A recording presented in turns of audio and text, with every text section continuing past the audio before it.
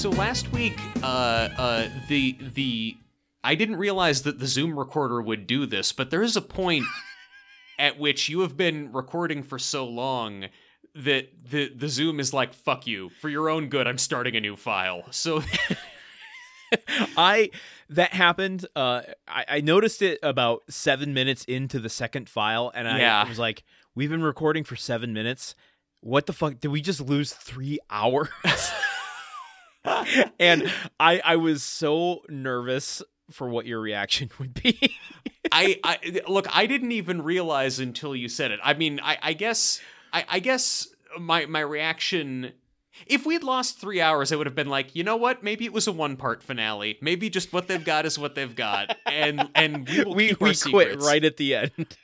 We had, like, the discussion that we had about our 40 favorite episodes of Home Improvement, a thing that earlier at the beginning of the episode, we specifically are saying we could never talk about 40 straight episodes. We'll have so much overlap between our favorites. Oh man.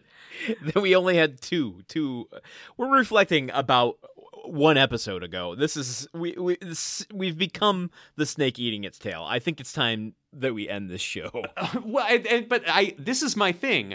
Maybe the reason it's taking so long, Landon, maybe it's because we're fucking scared to end the show. Maybe maybe this is a self-fulfilling prophecy. Maybe, like, now we're going to spend so much time on this episode talking about the last episode that it becomes a 4-parter because we just can't say goodbye. You ever think about that? I refuse to think about it. If it's one thing I've taken, you can take me at my word for this show, is that I'm anti-therapy. I'm anti-self-reflection. This is true. I don't think you should ever look or examine yourself, and just keep trucking forward. Yeah, this is true. No, trucking forward while watching no Italian horror movies whatsoever. Those are the two things you live by. Go on. No, I do think goodbyes are an important part of life, and I'm ready to make the commitment 2 minutes into this episode that we're going to say goodbye in this episode. Okay, it's going to be all the more embarrassing 2 hours from now when we decide that's not the case. It will be the case, but listen, Truman. Landon. Are you listening?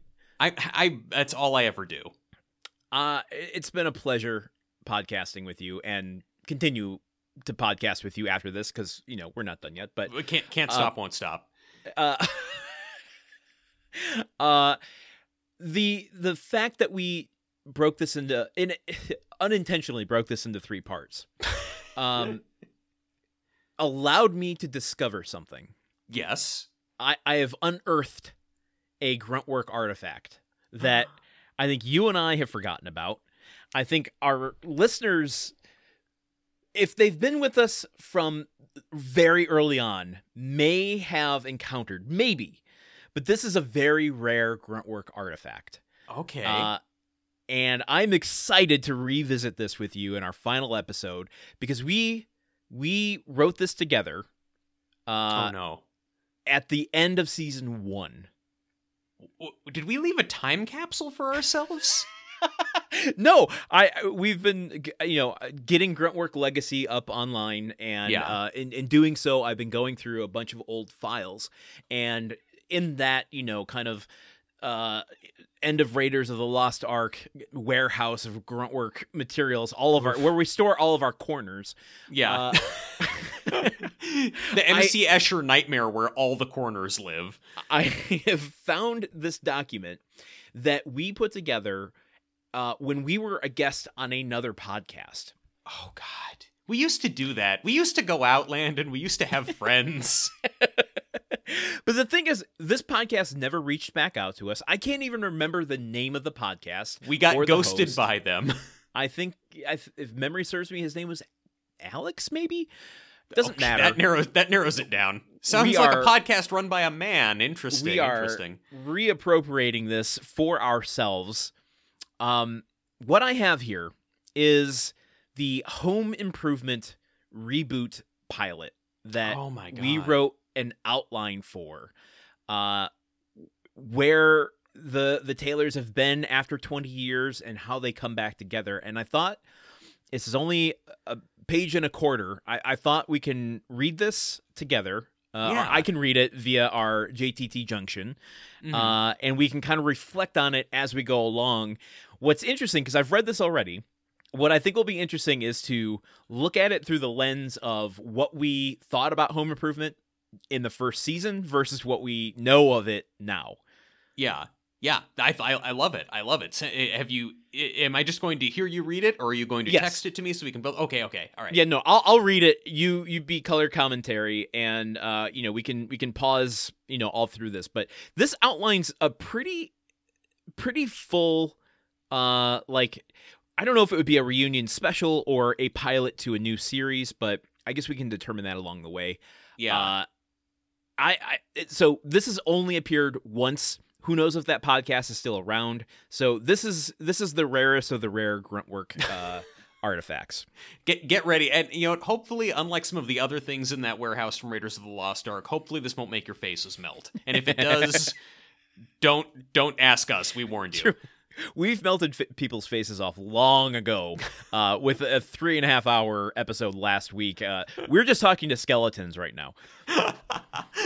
Well, that's great though. Hey, so no one I'd rather hang out with than you bunch of boners. Oh, you had to go there. All right. Home Improvement reboot. I'm just gonna launch into it. Yeah. Okay. For the last 20 years, Tim the Toolman Taylor has been in Hollywood as the host of a popular national daytime television show.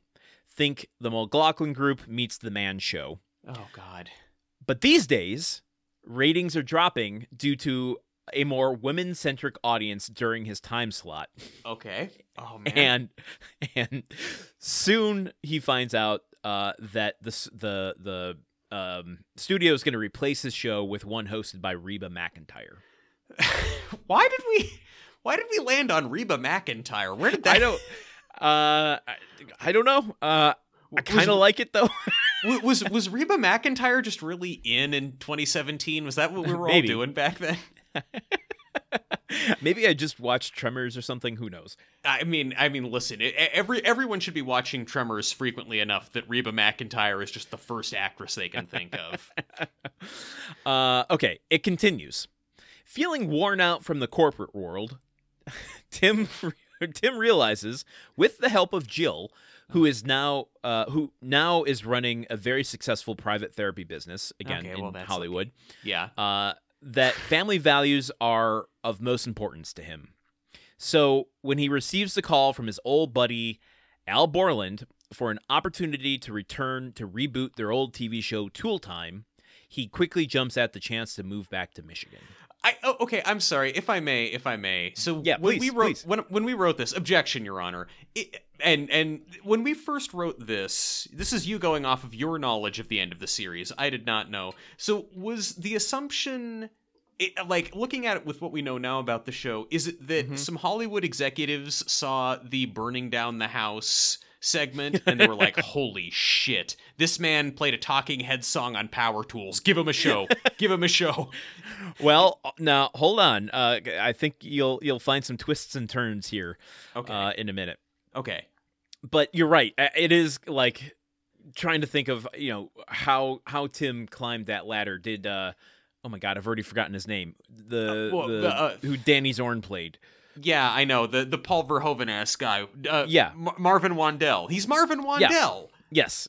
Did he turn Tool Time into such a sensation and got Tim national exposure that he ended up in Hollywood? Who's to say? We don't cover that here. Yeah. That happened in the 20 years preceding this pilot. It's also a very pre-season 3 attitude for us to have. That's like, yeah, he's losing his show and being replaced by a woman because more women are watching TV. Tim is going to react to this in a totally normal and cool way. There's not going to be anything very tiresome and exhausting and angry about this.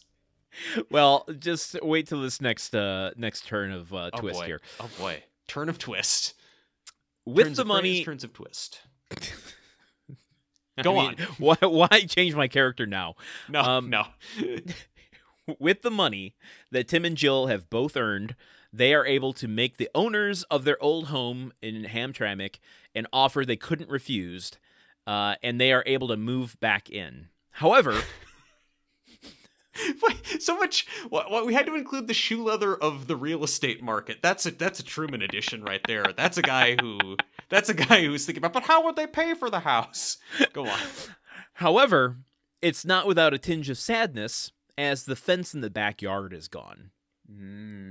This nostalgia lasts only so long, though, as they are surprised by the unexpected arrival of Brad and his girlfriend, who, due to an unfortunate fire, Brad tried to soup up something in his home with more power, and they've lost everything and have no place to turn.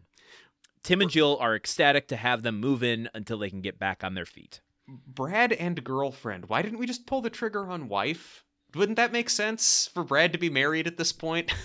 I maybe so. I think you'll find why in a minute. Okay. And I just want to reiterate, this is 2017, so there was a lot of eggshells that we were walking on as a society then, and a lot of eggshells as two male white podcasting hosts were getting into the podcasting game and wanting to be inclusive and put out a good message. So before I get into the rest of this, I just want to really steep ourselves in that. Yeah, okay. So wait, you're saying at the time we were walking on the eggshells, or the eggs were fully intact and now we're walking on the eggshells? I think at the time we were walking on eggshells. I think we were confident in what our views were and what we represented. I think we were seems we walking on eggshells in terms of making sure that everything we said was inclusive. Okay, I mean, all right. I'm interested to hear this. I think I'd like to think that we still do all of that and that we haven't gone super alt-right. But let's hear what we said. What I mean is, we've always had our point of view, and it's always been, progressive and, whatever you want to label it as. But there was a time and place, especially when we started recognizing the power that comes with a microphone and an audience, that we're like, oh yeah, we need to just overcompensate by acknowledging that we're two white male podcasters. Yeah, and I think sure. We injected that a little too much too often. Okay. Another thing that I think we kind of still do, but continue. Okay, all right. Meanwhile, Tim returns to the set of Tool Time to meet Al, who he immediately falls back into the alpha-beta male chemistry with lines like, "Is it going to be weird for you after all these years to be my assistant again?" Only to find that Al will not be the co-host of the show. In fact, what he hasn't revealed yet to Tim is that he's the new benefactor of Binford, and Tool Time is now not sponsored by Binford, but by Borland Tools. Oh, wow, okay. That was an unexpected change. Tim asks, well, if you're not going to be my co-host, then who is? To which Al responds, her. Okay. Enter Lisa. I mean, all right, I like that. I mean, I feel like Pamela Anderson at this point in her career would... okay, well, wait, actually, no, I'm remembering some other details about Pamela Anderson. I'm remembering an eggshell that we were not aware of walking on at the time. Yeah. Okay, I mean, I would like to see both Lisa and Heidi be the hosts of the show and Tim be offered the assistant role to that would be funny. Actually, that would be a really funny way to go at it. Yeah. Tim as the tool guy, but he's doing the pinups in the calendars. Yeah.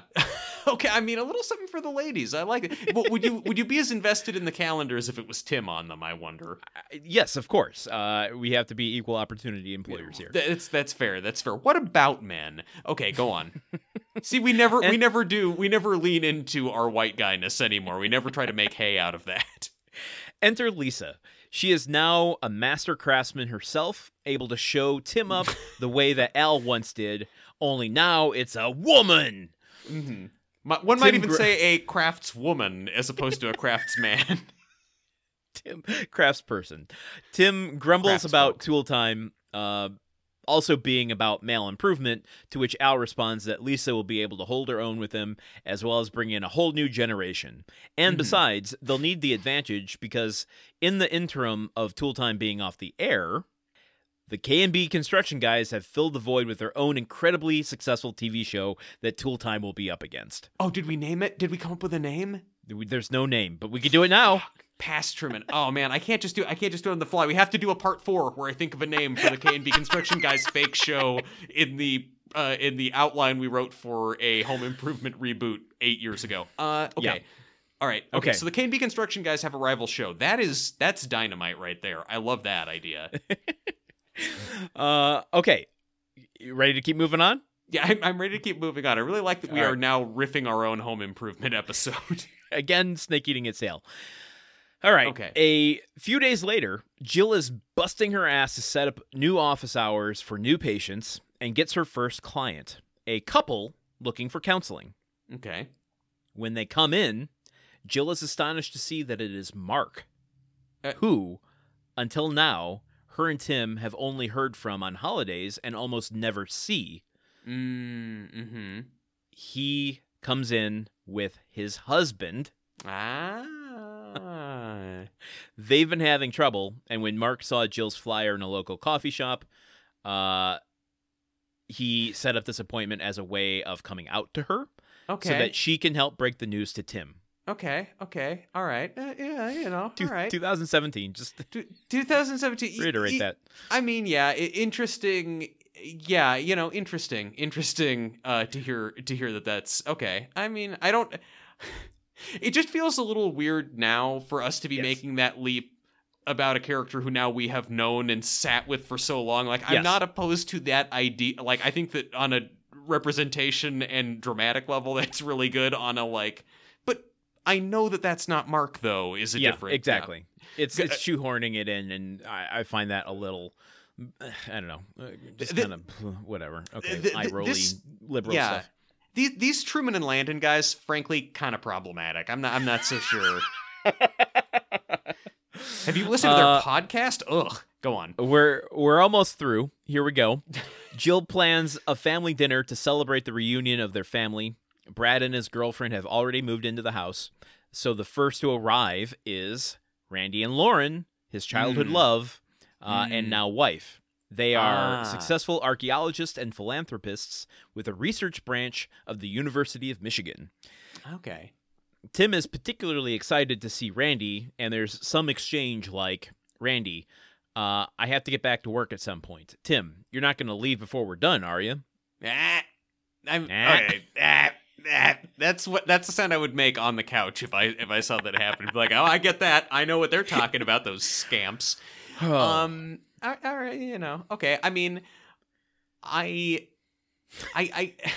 honestly, I was sitting here listening to this. This is how season 8 pilled I am. I was like, oh yeah, Randy, right? Of course. I wasn't even wondering where Randy was going to be. Next to arrive is Mark and his husband. Of course, Tim is oblivious to the situation and thinks that it's Mark's friend. However, when Tim discovers he's Mark's husband, he has an impossible time trying to comprehend this. Turns out the reason that Mark has been out of touch for so long is that he has been. My God, why did we write this way? Let me start the sentence over. It turns out the reason that No, it's not like either of us has any experience as a writer or anything. I don't know how we. I mean, we're writing this for someone else's podcast. Yeah. It doesn't have to go through the scrutiny that we put through the grunt work filter. Yeah, exactly. Our names aren't on this shit. Go on. It turns out the reason Mark has been out of touch for so long is that he has felt ostracized by Tim's hypermasculinity and never felt like he could be himself. This hurts Tim even further. However, seeing Brad, now humbled, incredibly supportive of Mark, and with Jill's insistence, Tim's knee-jerk reaction gives way to loving support and seeing his family all together again. Tim decides his first home improvement project will be to rebuild Wilson's fence in the backyard as a metaphor for reclaiming the building blocks of friends and family. Did we not have anything in there about like one of the boys moving into the house next door that Wilson used to live in? And they're rebuilding the fence together? I mean, end of document. I mean, I thought I had vague memories of us talking about, oh yeah, a reboot that would end with, like the fence has been taken down to symbolize Wilson being gone, but then him rebuilding the fence. But I thought the idea was that one of the boys, potentially with a young son of his own, is living in Wilson's old house. Did we decide buying one house from a prospective buyer was too much that if we went with two, buying out half the block, that would have been a bridge too far?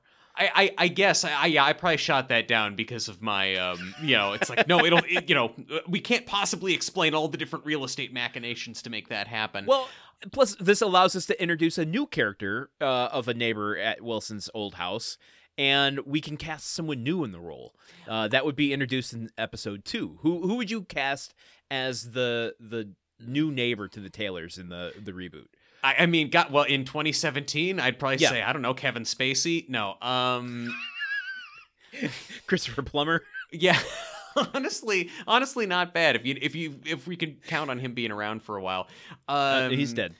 I mean, he is. Oh, well, wait. Does that, when Christopher Plummer dies, does that mean Kevin Spacey died too? Like, is it like if you die in the plumber, you die in real life? His holiday messages are coming from the grave. Let me be Plum. So I think who I would cast, I mean, to go with Timothée Chalamet would be too easy, but I feel like it should be, because Wilson was the wizened elder.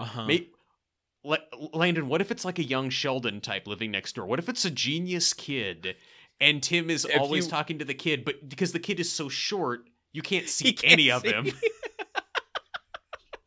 I mean, you lost me initially, but then I got you back. I got you back hard. As long as we never see the kid throughout the show, never. Then I might be on board. He's just a voice. He's always blocked by something. And if we do multiple seasons of this, he's always like Sir Larry trapped in a box, or like there's always some excuse if he's away from the house that we can't actually see him. Tim goes to confessional one day. Yeah. Oh, hello, neighbor. I'm in the junior Catholicism program. Not in a bad way though. Oh my god. And also I would be there in like on set and in the writer's room in every production meeting with a ruler in case they tried to fuck up the gag by having him wear zombie makeup. I'd just be ready. Like, don't you fucking dare! You commit to this bit for as long as the show's on. Wait. In this scenario, what are you doing with the ruler? I'm gonna hit him with the ruler if they try to like, if they try to weasel out of it. Yourself as like a Catholic schoolmarm nun. I mean, I don't know. Like, I'm not measuring anything with the ruler, if that's what you're saying. I'm not measuring, no, the fence has to be this many inches above the kid's face. Actually, oh my God. Maybe I would do that to make sure they don't fuck with the gag. Yeah, I don't know. Top that, Landon. Have you got a better idea of who they could replace Wilson with? I can't. But I am very, very happy that we brought this script back out, this treatment back out, because I would never have had that image in my head otherwise. Would that kid be called Little Willie or something? Like, oh, okay, you took it too far. It went too far. Come on. Well, so you're saying in part 3 of the finale of our podcast, that's when we went too far? You're saying we're going too far at the 24-minute mark of the podcast? Oh my God. Yes, I am. I'm saying that. It's 24 minutes into this episode. It's hour 6 of our series finale. God, we went so hard on Home Improvement for having a 3-part finale. We were like, why are you? Oh, this is too many episodes. Is there any petard that we will not get hoisted on before this shit's done with? I don't even know. Well, I'm glad you asked that, because I have a petard that I'm willing to hoist myself on and die. I'm okay. Presenting the petard this and sounds also awful. Presenting myself upon the petard do I do the hoisting or do you do the hoisting? If I'm presenting you both me and the petard. I think you're so I think someone else does it. I don't think you can self-hoist. I don't think it's ever been done before, at least. Hoisted on my own petard implies that I am hoisting myself upon my own petard. I'm immediately sorry that I kind of started engaging with this bit. What are you doing? What is happening next? Oh, dear God. I haven't brought this up. Okay. It's another surprise for you. Oh, boy. Since season 6. Oh, all right. Okay. And okay. I surprised you in the Super Spectacular in season 6. I cannot remember any of these. I don't remember anything we do on this show anymore. Well, it's only right that you forgot it. But listen, we're at the end. Yeah. I have to round this out. I would be so remiss if we didn't do one final calendar corner. No. Fuck. Dude. You were just telling me I was going too far, and now you do this. On the day of my podcast's wedding, you come to me. I think you're actually going to find part of this interesting. Okay, great. Because something happens between season 7 and 8 that I can't account for. The mystery is back, and I'm certain that there's actually an answer that we can unsheath by going through it. So I'm ready.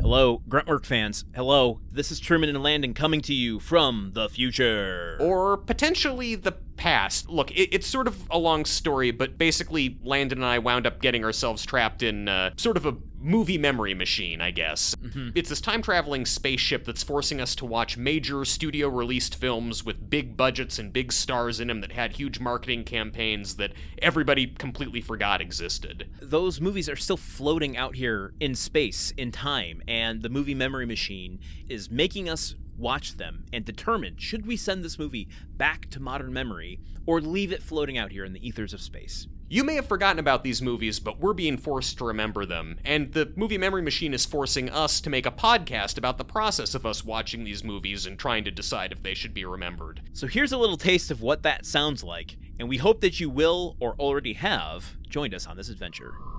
Somewhere beyond the recesses of time and space, two podcasters are set adrift in a machine, picking up transmissions of movies that are forgotten but not gone.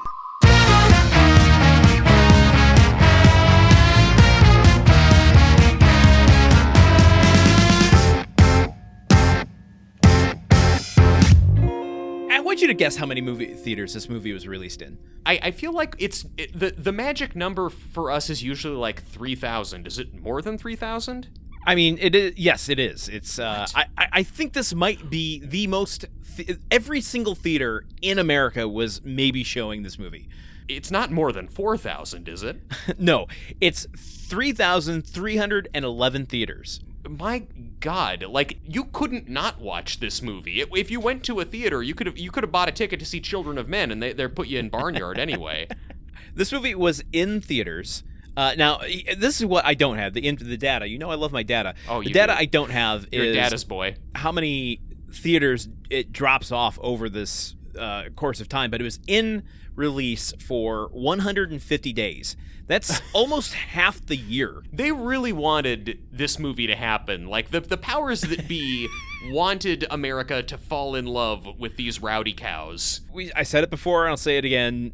The nation had Kevin James fever for like a split second, and it was a bad fever. It was a bad fever. I'm glad we found a vaccination for it. The fever broke after about 150 days. but the casualties were thousands and thousands of empty theaters.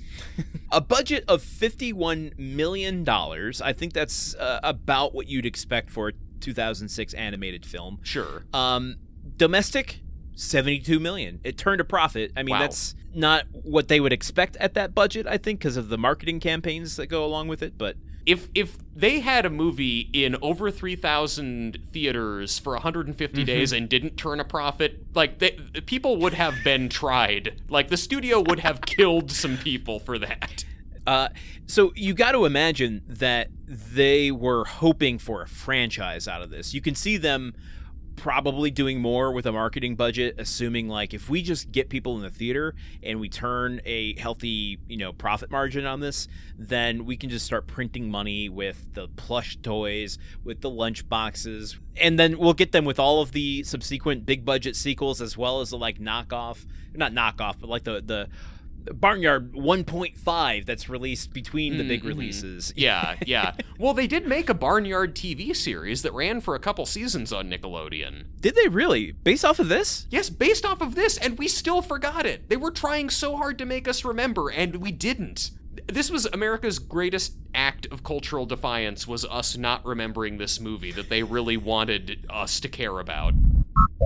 Imagine this. You are a director who does seminal movies that stick in people's childhoods. From Critters, if you are in the horror crowd, Bill and Ted's Excellent Adventure, Don't Tell Mom the Babysitter's Dead, The Mighty Ducks. And then you go on to just a string of movies that were fine at the box office, but just completely forgotten. Holy Man, Rockstar, and Man of the House, along with this movie, Life or Something Like It. He's the Snapchat of directors. Every movie he makes disappears. Like, this movie is the gritty reboot of Tarzan. It is the Dark Knight of Tarzan, or it's trying to be at least. And it that glosses over the fact that Tarzan is inherently ridiculous. He is a dude who he's like if Dr. Dolittle fucked, basically. He's like a ripped buff sexy guy who can talk to the animals. Wait. Are you saying Eddie Murphy doesn't fuck? Did you see the Robert Downey Jr. movie? Clearly that Dolittle fucks. I'm saying that Tarzan is like if Dr. Dolittle fucked more. Like if Dr. Dolittle, look, Robert Downey Jr. Dr. Dolittle, occasionally sure, but it's not really his number one thing. This Tarzan is like if Dr. Dolittle went to the gym every day and like was drinking protein powder before going to a nightclub with his bros. Clearly you haven't seen Rex Harrison in his top hat. I would be curious to chart how many movies we cover that include a Steppenwolf song as a montage. Whether it's Magic Carpet Ride or Born to be Wild, I feel like we've already seen about 3 of them. Like, they wrote this scene because they wanted an excuse to use Magic Carpet Ride. It was not the other way around. The movie's called Sahara. How do you think Clive Cussler wrote this scene in his book? Do you think Clive Cussler in his book talks about his two main characters assembling a parasail out of an old airplane to sail through the sandy desert to Magic Carpet Ride? Like, as we assembled the pipes to the rope, I couldn't help but think of the lyrics to that classic Steppenwolf song. As someone who read a Clive Cussler book in middle school, I can just tell you this is not the dumbest thing that this series does. I can't imagine the ties to reality that they maintain over the course of them. One interesting tie to reality is that in the book I read, Clive Cussler wrote himself into it. He shows up and helps out Dirk Pitt and his best bud in their time of great need by giving them a snow machine. It's Deus Ex Cussler. That's what this movie was missing at the end, is Clive Cussler as the Nick Fury to bring them all together for the next movie. What it's missing is Clive Cussler showing up to help them turn a crashed airplane into a wheel-based sailing ship to get them through the desert. Clive Cussler is the guy standing there holding a boombox playing Magic Carpet Ride. Movie Memory Machine is part of the Gruntwork Podcast Network. Stay tuned to this channel or join us on patreon.com/gruntworkpodcast to be notified when the first episode is available. Follow us on social media at Movie Memory Machine. Movie Memory Machine coming spring 2024.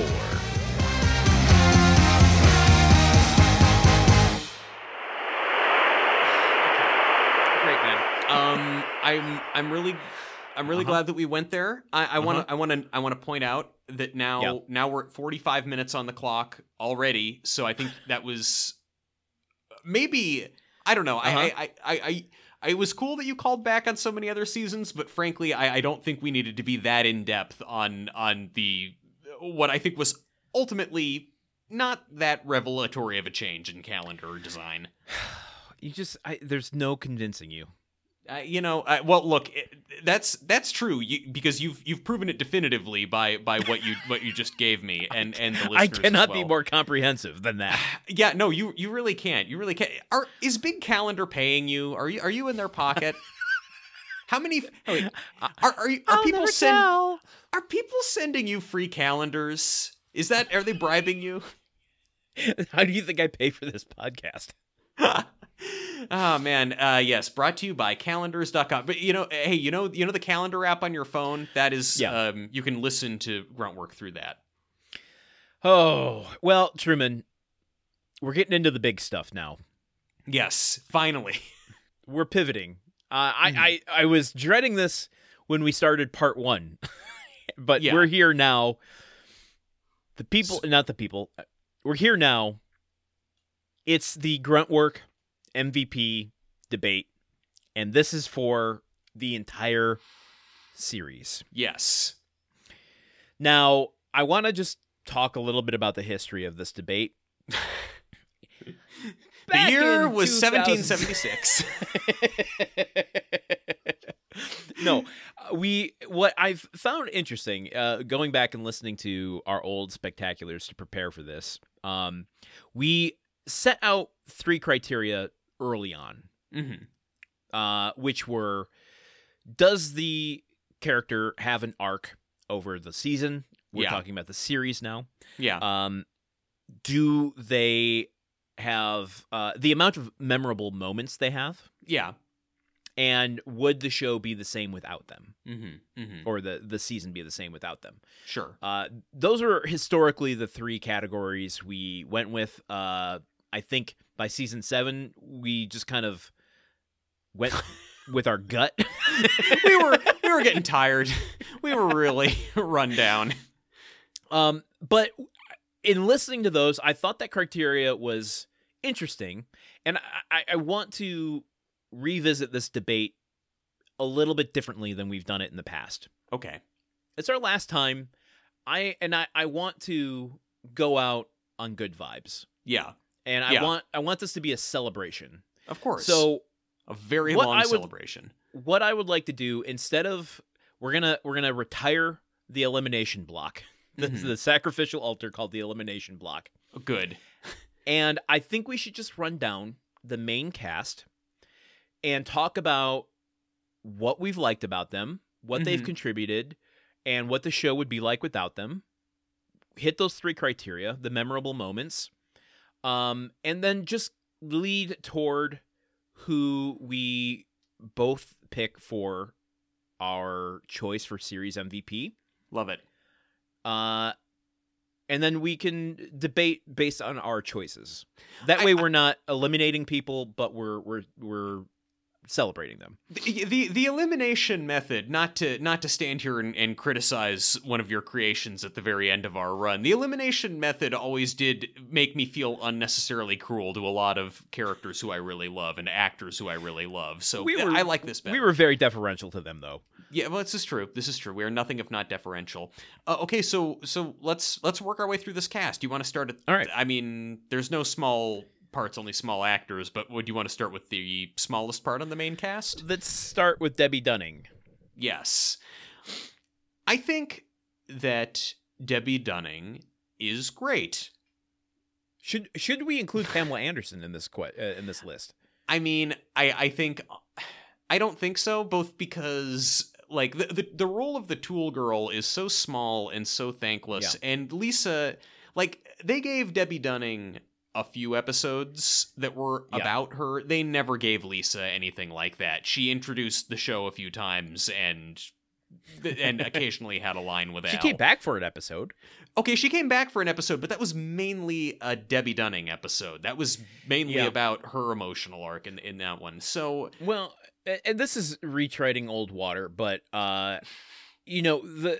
they had conflicts that originated with Heidi that ended up being Tim episodes or other people's episodes. She gave fucking birth, and it wasn't the episode where her husband's cheating on her isn't a Heidi episode. Tim just up there hijacking every episode and making it a Tim episode. It doesn't matter where it started out going. It's landing where he wants it to land.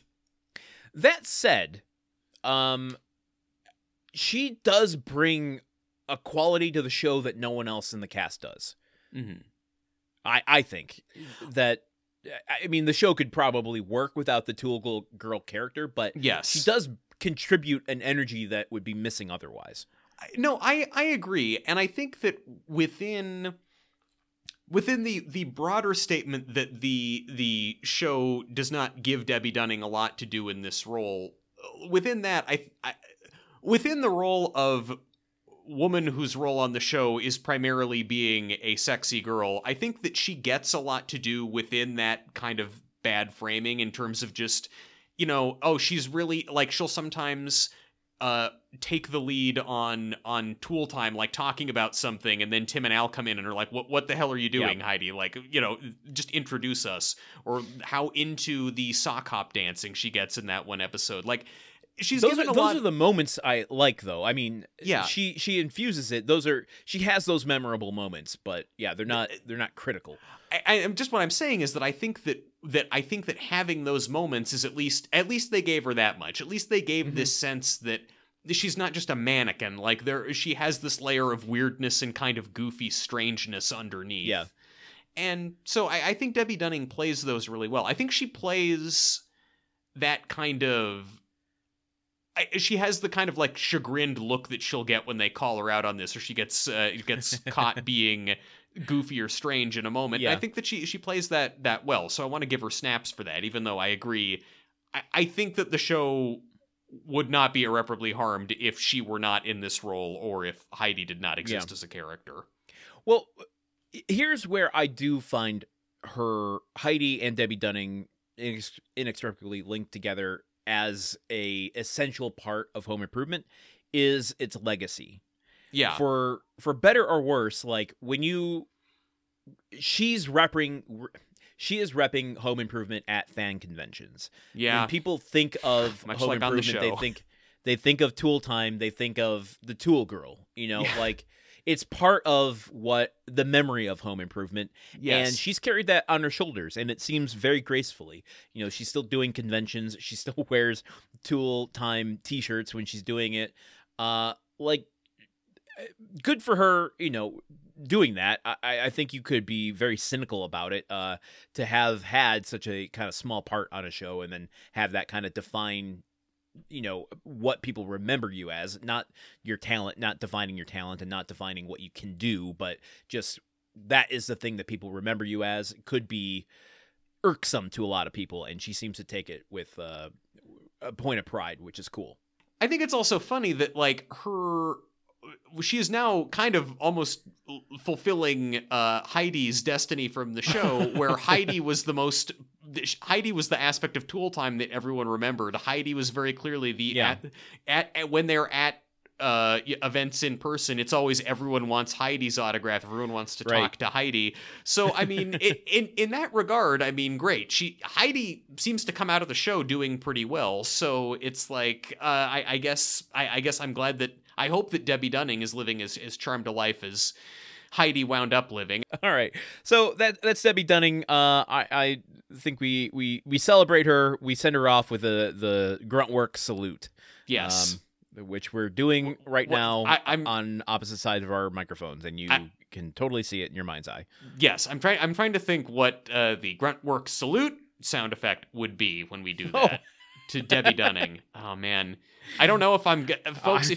If you heard a sound effect, you give extra thanks to your editor for this episode for looking one up. Tip your editor. I hope it's just a soundbite of me going, "I'll never tell." Oh God, no, I'm not. It's not going to be that, because people would be so put off by it that they wouldn't keep listening to the show to hear you do it now and understand that it's a bit. What else is fitting? That seems like exactly what the Gruntwork brand is, just off-putting. Okay, so now we're talking about potential sound effects. This is yet another way we run into 4 parts. All right. Okay. So let's move on to let's do the kids next. What do you say? Yes, let's do the kids. We'll start with Taryn Noah Smith, youngest to Smith. oldest. Yes. Yep. I whenever I watch an older episode, or really any episode, I think about how I've been critical of Taryn Smith's performance in the past, and I just want to say I feel like a dick about it. I'm sorry. He's really okay. I mean, I don't know. Like I would say that I don't enjoy his performance as much as I enjoy Zachary Ty Bryan or Jonathan Taylor Thomas's, but he is really good at being the little brother. He is really good at playing he plays his part in the family and in the stories that are told about them really, really well.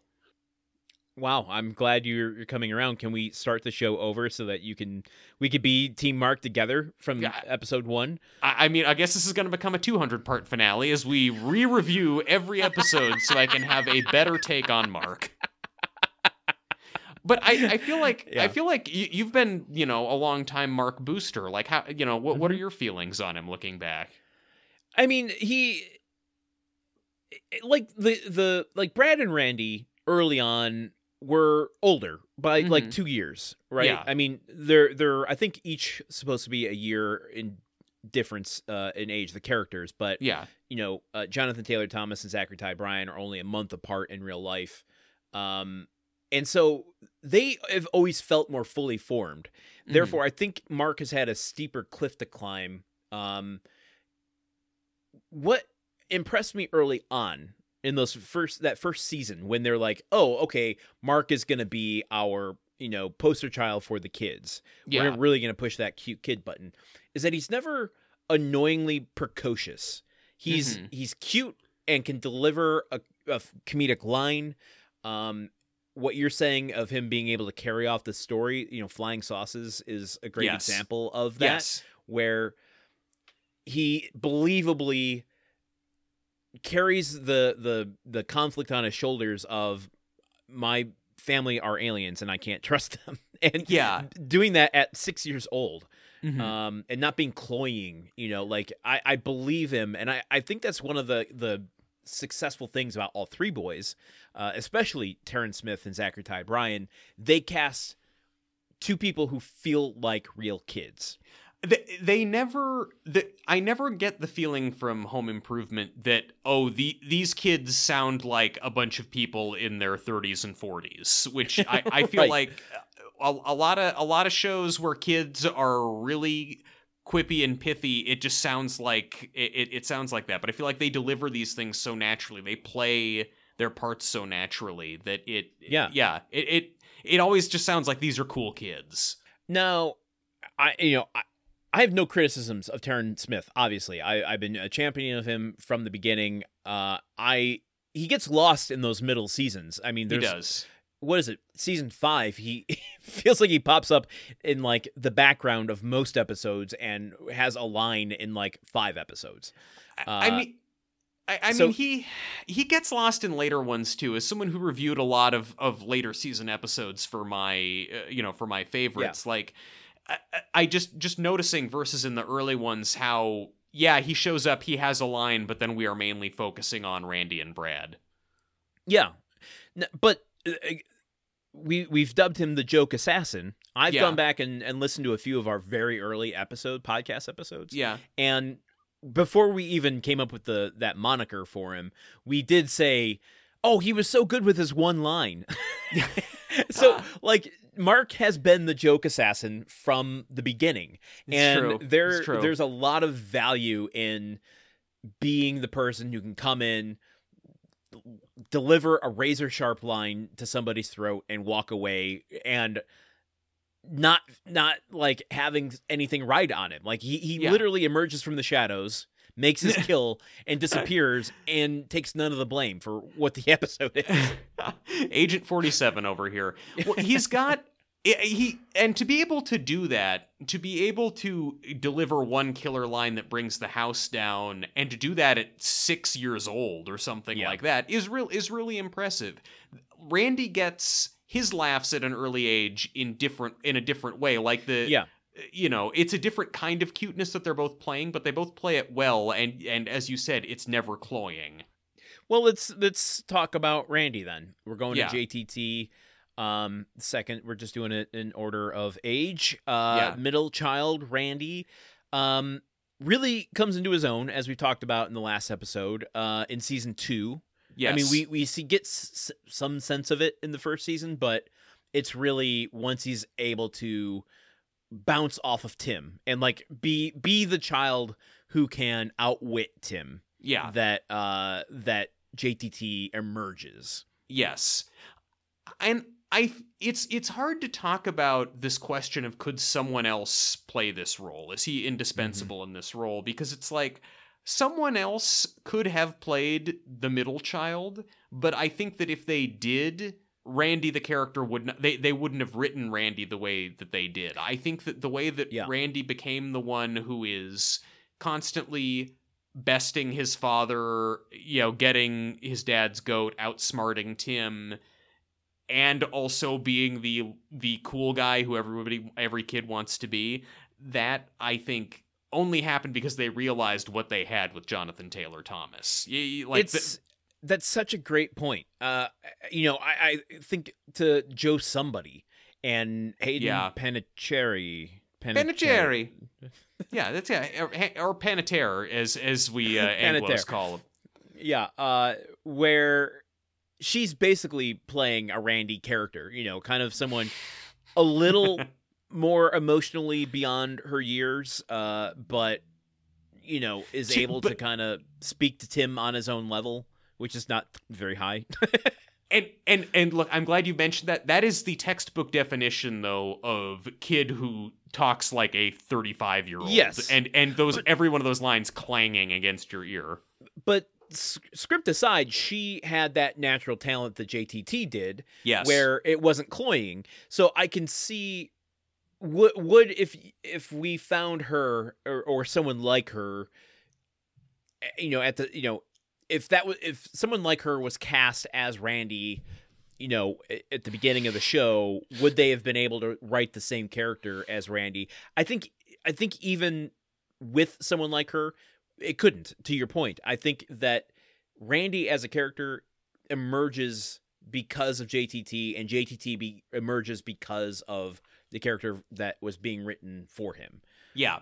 It's a cycle that supports itself, and like that to me speaks to his natural talent. It's not just that he doesn't sound like a 30-year-old, but he still can, joke with the big dogs, that he can still pull off feeling like a child. That's like a very impossible mixture to try to manipulate and create on your own. It kind of just has to come naturally. Yes.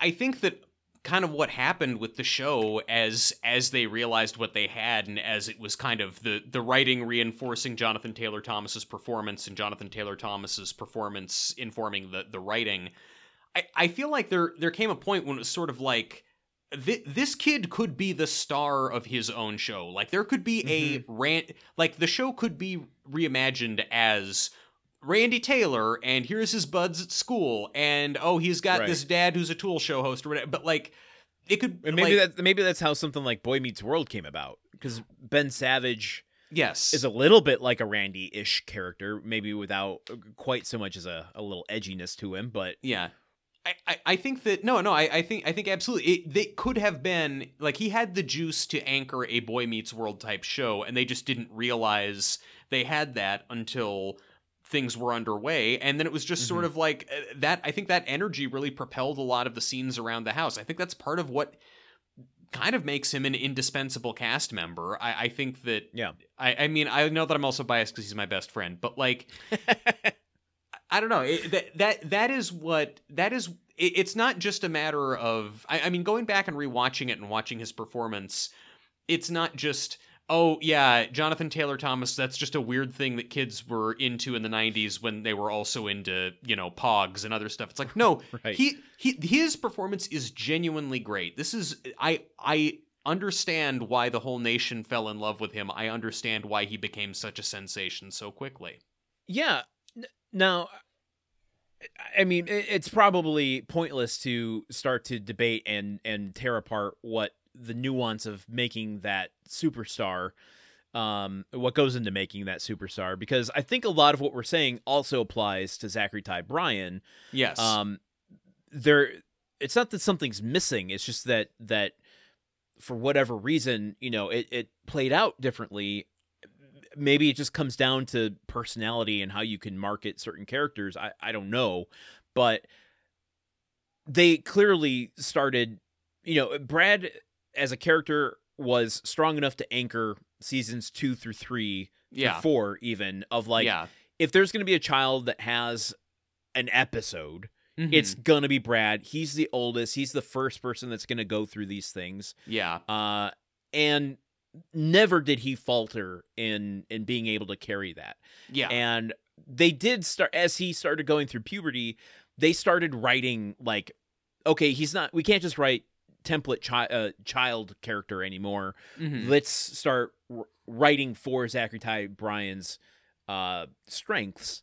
And that's where we started to see, Brad, the dum-dum with a heart of gold, start to emerge, which was a great character that he played so well. Yeah. But to what you were saying of I feel like that becomes equally essential in a completely different way to the show that JTT was.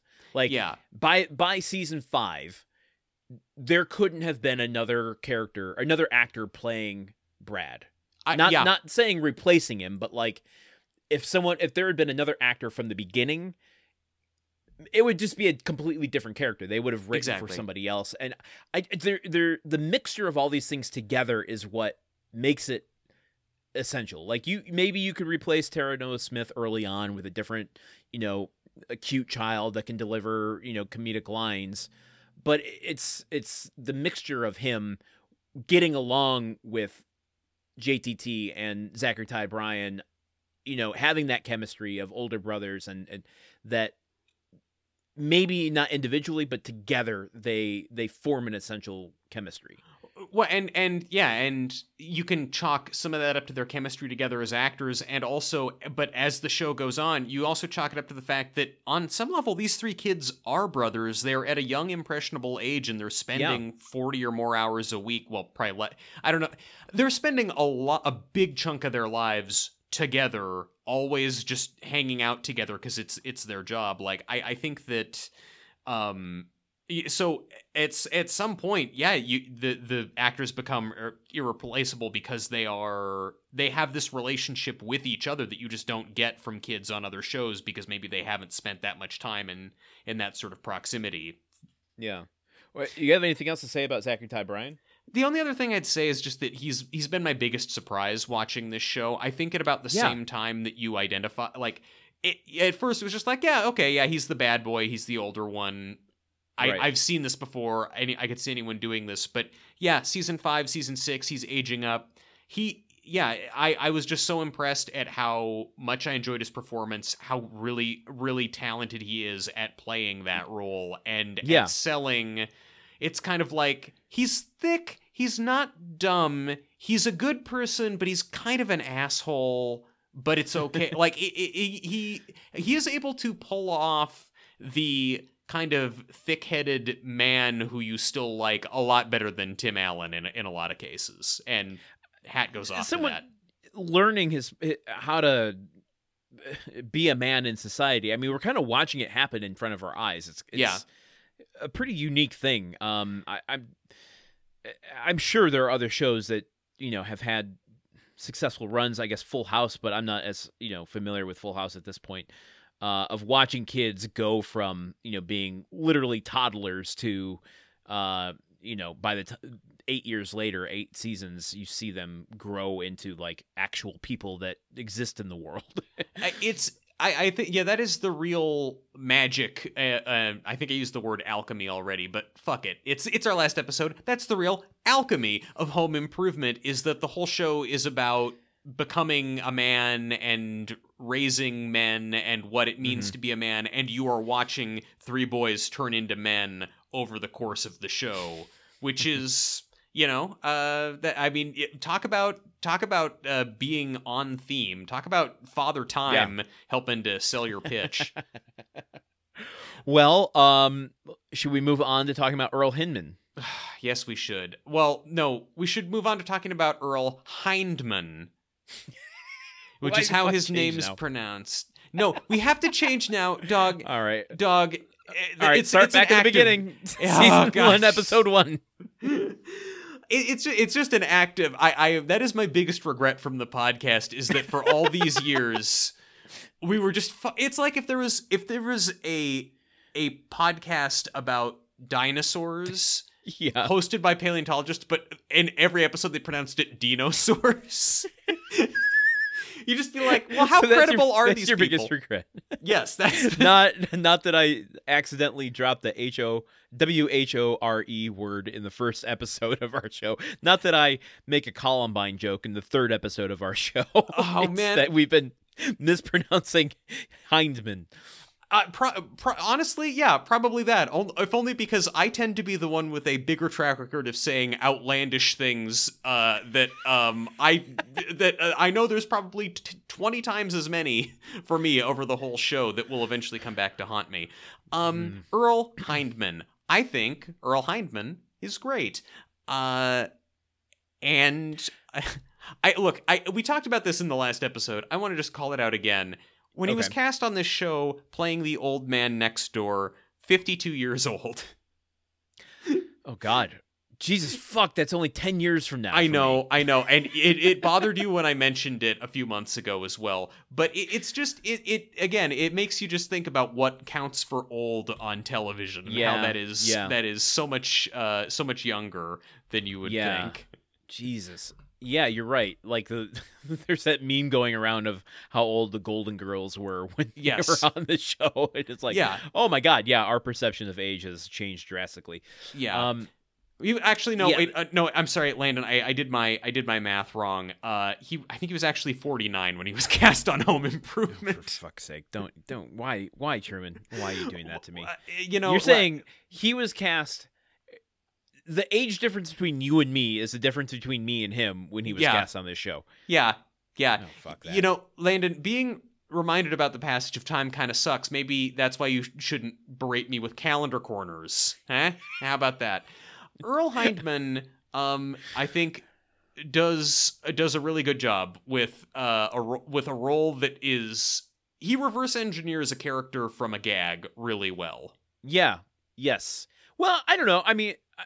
The character's written on the page too, like sure. No credit for writers. None. Here's something we've never really broken apart and talked about. Okay. And now feels like a good time. Yeah.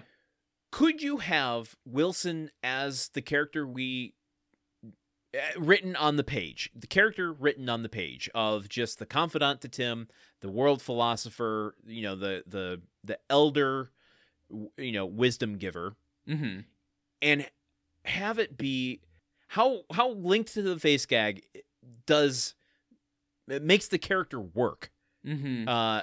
Like would we buy that elder wisdom giver if the fence wasn't in his face or covering his face? I think we'd buy it, and I think it just wouldn't be as good in every like it the concept of if it's just Tim has a jack of all trades, all-knowing neighbor who gives him lots of brainy advice.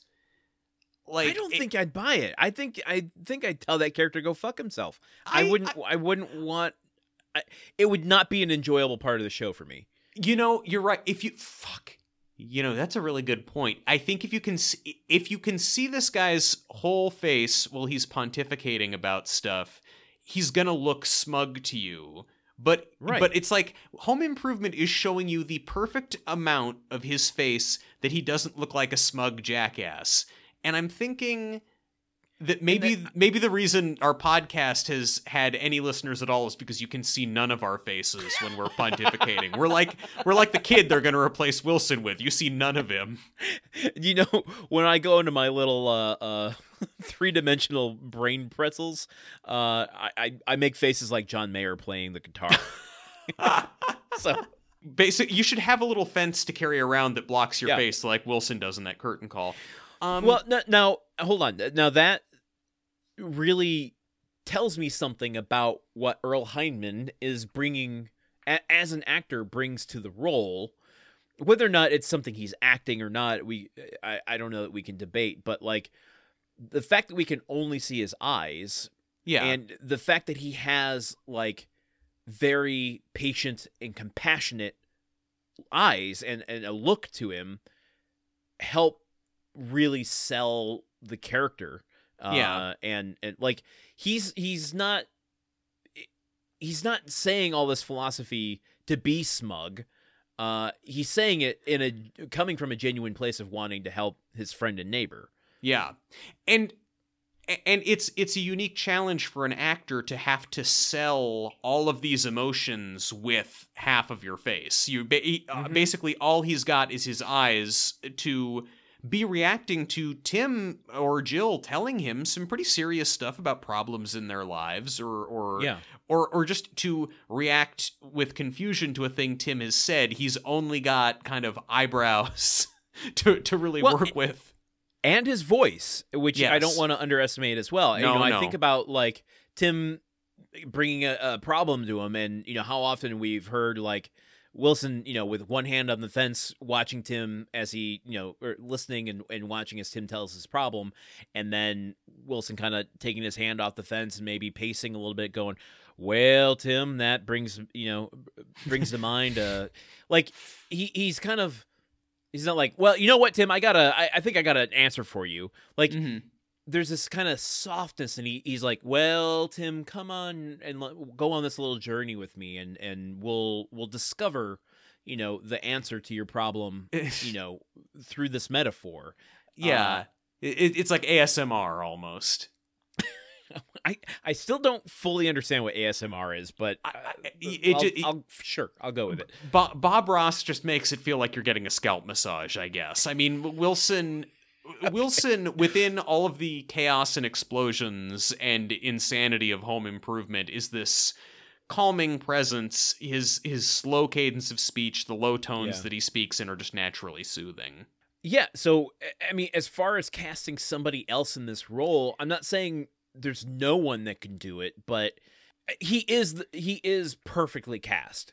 It would need to be someone who has, like, they'd have to have a great voice, and they'd have to have the kind of, they'd have a great voice and a great face. So I guess the two most important things for an actor. Well, no, I think because one of the bits of trivia from early on, we don't know who the actor was, but up until like 2 or 3 days before the pilot episode was shot, there was another actor cast in the role. And once he realized that his face wouldn't be seen through the whole show, he's like, fuck that nonsense. I'm out. Like, what I think Earl Hindman brings to it is he is like, there's a certain self-confidence as an actor to go, you know what? Let's go with this. Let's see what we can do with this. That there at no point in the entire series do you feel any kind of pushback on that. And I would say, we watched the bloops at the end of episodes, and like Earl Hindman seems like the most consummate professional of everybody. Like he's the Anna Gasteyer of the of the Senate SNL cast, or the Phil Hartman, where they're the ones that never break. They're the ones that are not just their lines but everybody else's lines, even if they're not in the scene. Like, that's what Earl Hindman seems to me, more than anyone else on this show. Yeah. I could not agree more. He seems like because also he'd been making TV for so long. I mean, he'd been in movies certainly, but also he'd been on Ryan's Hope for a lot of episodes. I mean, this is a guy who was just an old hand in the industry, and even though he was only 49 at the time. Fuck off. Sorry, I'm gonna be that age one day too. It freaks me out. In twice as long as it will take me. You know what? Just to make one last comparison to him is like, he is one of those consummate professional house players. Like, you want someone to, knock out just a quality bass line on your album. Call in this house player, been around forever, or session player. What are they called? Day players? I don't know. Session musician. Yeah, session. That's what he is to me. Yeah, like, he just is working consistently because he's just so good at what he does and doesn't need the like credit for half of what he contributes. Yeah. No, I completely agree. Well, you know what we say. Okay, so that gets us into the real meat of the family, though. Now, right? Well, I mean, not necessarily, unless you're considering Richard Karn part of the family. Well, I mean, I would say that in many ways he is. Okay. I mean, I think I'm trying to think of anyone else who could play Al. I'm trying to think of what somebody else playing Al would look like. We touched on this very early on with the trivia about, you know, Al's slow evolution in the first season. Evolution is a joke I probably made at the time and I'm making again now. After watching Wild Hogs and actually seeing Stephen Tobolowsky against Tim Allen, I love Stephen Tobolowsky, but not the Al that would have done this show justice. Yeah, I agree. There's a sort of... Would you say you agree and we're in agreement? I think I would say that, yes, because I think that Al is a very easy place for us to always be saying basically the same thing. Yes. What Richard Karn does so well, also his performance is probably the most analyzed of all the performances on the show by us. By us, yes. I think that what he does so well is that he is able to be the recipient of put-downs and abuse throughout the show and never come off as a pathetic character, which is the thing that I think Stephen Tobolowsky, I mean, certainly in his role in Wild Hogs, I get it sort of there. I mean, it's unfair to compare the two. But I don't know, Richard Karn is someone who can both be the butt of all these jokes, but you still like, and you are still rooting for, and he can show these flashes of confidence and brilliance. I'm thinking of him pulling off his flannel to reveal the Special t-shirt. Kicking his hammer out of his... and that's what I've never been able to get a beat on with Richard Karn is, like, he's a theater actor, just like Patricia Richardson. You know, he's bringing a lot of, you know, other stuff to this role. He is an actual handyman in real life. But, you know, like, we've talked over the years of just the amount of little touches he brings to Al. I'm thinking when he's pantomiming playing baseball, and it's so accurate. Yes. When he's, you know, kicking the hammer out of his belt. When he's singing Pirates of Penzance. Like, there are all these, like, wildly different things that, like, he couldn't have learned. Maybe he did, but it seems like he couldn't and wouldn't have learned how to kick a hammer out of his belt for a non-moment on a Tool Time episode. Like, he seems like he knew that somehow. And that's kind of the magic of him. I come at it from the opposite way, but find the same magic. I think that he did, like, the singing, being able to sing Pirates of Penzance or these other bits, like, that sure may be something he already knew how to do.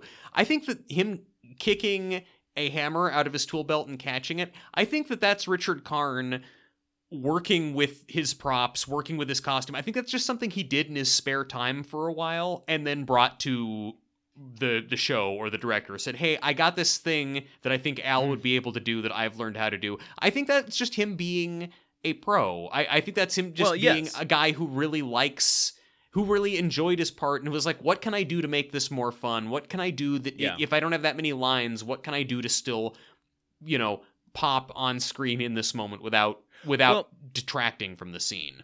That's kind of what I was getting to, is like, he has all of these things in Richard Karn's pocket that he can bring to the character of Al that I don't think any other actor could have. It's such a diversified amount of things that, like, I don't know. This is not a fair comparison, but, like, there's that moment in 40-Year-Old Virgin where you kind of get a montage of what Steve Carell does in his free time, and it's like singing karaoke and painting model, Warhammer soldiers. figurines and learning all this stuff and watching movies like. And also him marching around his living room playing a euphonium, which right. as someone, and he also has a Mystery Science Theater 3000 poster, so that hit really hard for me as a teenager watching that who was in marching band and loved MST3K. Okay, sorry, I got off track. Which is to say, all of that stuff that he's able to bring to that role, like. I don't think another actor could have brought to it. And yes, that is, those little touches are what make Al. Yes, I think so. I think that I think the strength of his performance is what made Al a part of the show. I mean, much in the same way that the writers learned to write to JTT, I think the writers kind of saw, oh, yeah, the co-host on the Tool Show can be a bigger part of the show. Like, the interplay between him and Tim is fun. We can do more with this, and it's not just one-off bits. Yeah. I said it last week. We're in a different episode now, so I just want to reiterate it. Because it's a very special talent, and it's one that I think separate comedians from people trying to be funny. Mm-hmm. And that is wearing costumes. Yes. I've never seen another sitcom actor wear a costume like Richard Karn and know how to get the laughs out of it without trying to get laughs out of wearing a costume. Yeah. It is just like an S-tier talent of his. You've really picked up that word since last week.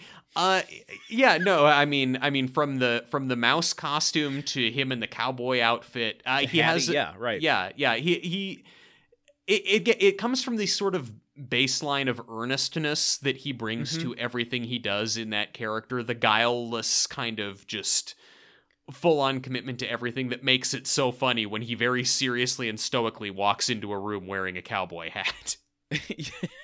Yeah, it's I don't know. I just he's a consummate professional. He brings such an essential counterbalance to Tim's energy, hyper masculine energy, like, and just we haven't talked about it much, but like being able to bring a sensitive perspective or an alternate masculine perspective to the show is 100%, 150% necessary to be able to tolerate Tim's brand of bullshit.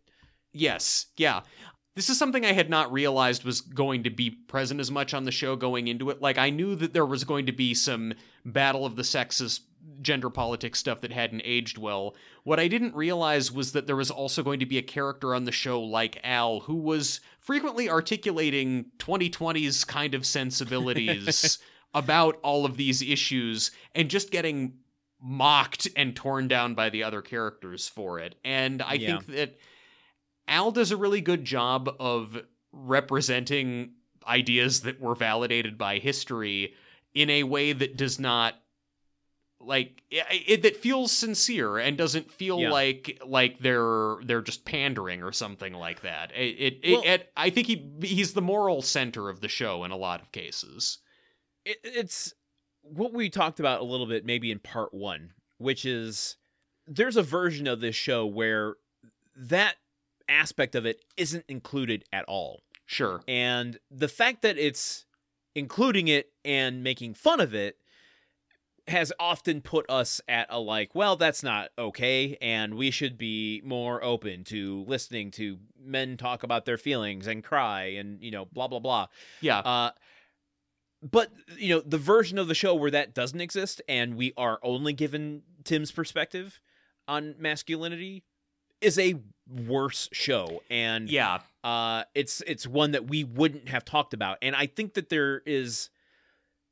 it's often bastardized, but I think the intention of presenting that viewpoint in counterpoint to Tim is their way of saying, yeah, Tim's point of view isn't always valid. That doesn't always, they don't stick the landing on that often. Yes, no, they don't. They don't.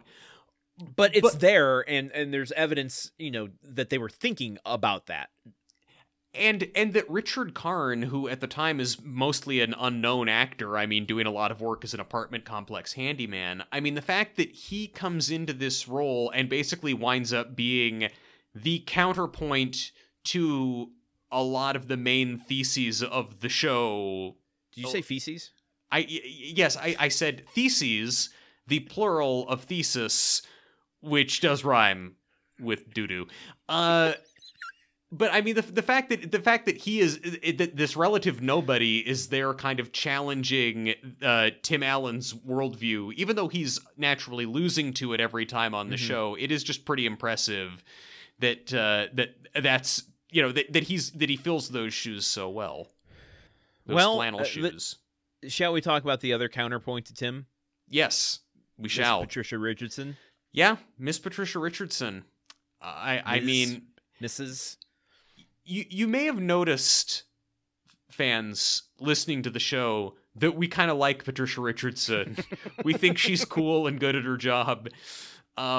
She's the high priestess of grunt work. Of Gunt work. She's the high German version. Hosted by two guys named Gunther, probably. Look, I think that she does such a good job of a lot. I've seen a lot of women play Tim Allen's wife lately, watching all these movies.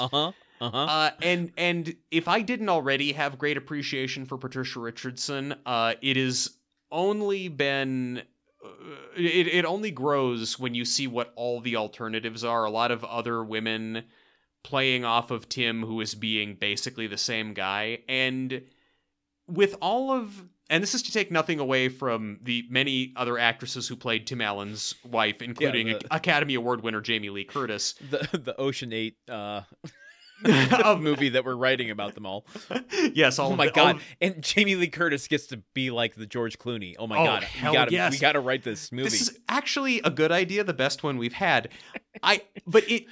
It's not to take anything away from all of them and their performances, but you put on any other Tim Allen movie, you look at the woman he's married to, and you're just like, what the fuck are you doing with this idiot? Girl, wash your face, And you watch Patricia Richardson with him, and it's like, okay, I get what this thing is. Like, it is clear to me that you both love this man and hate this man.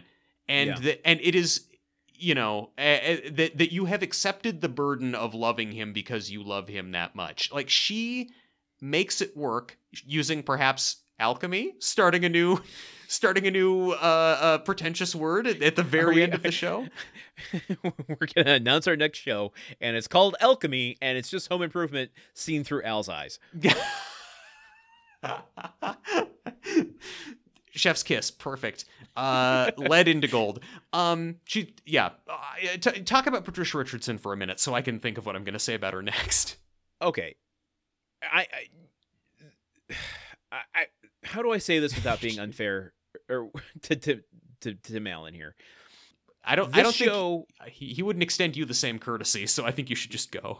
This show works because of her.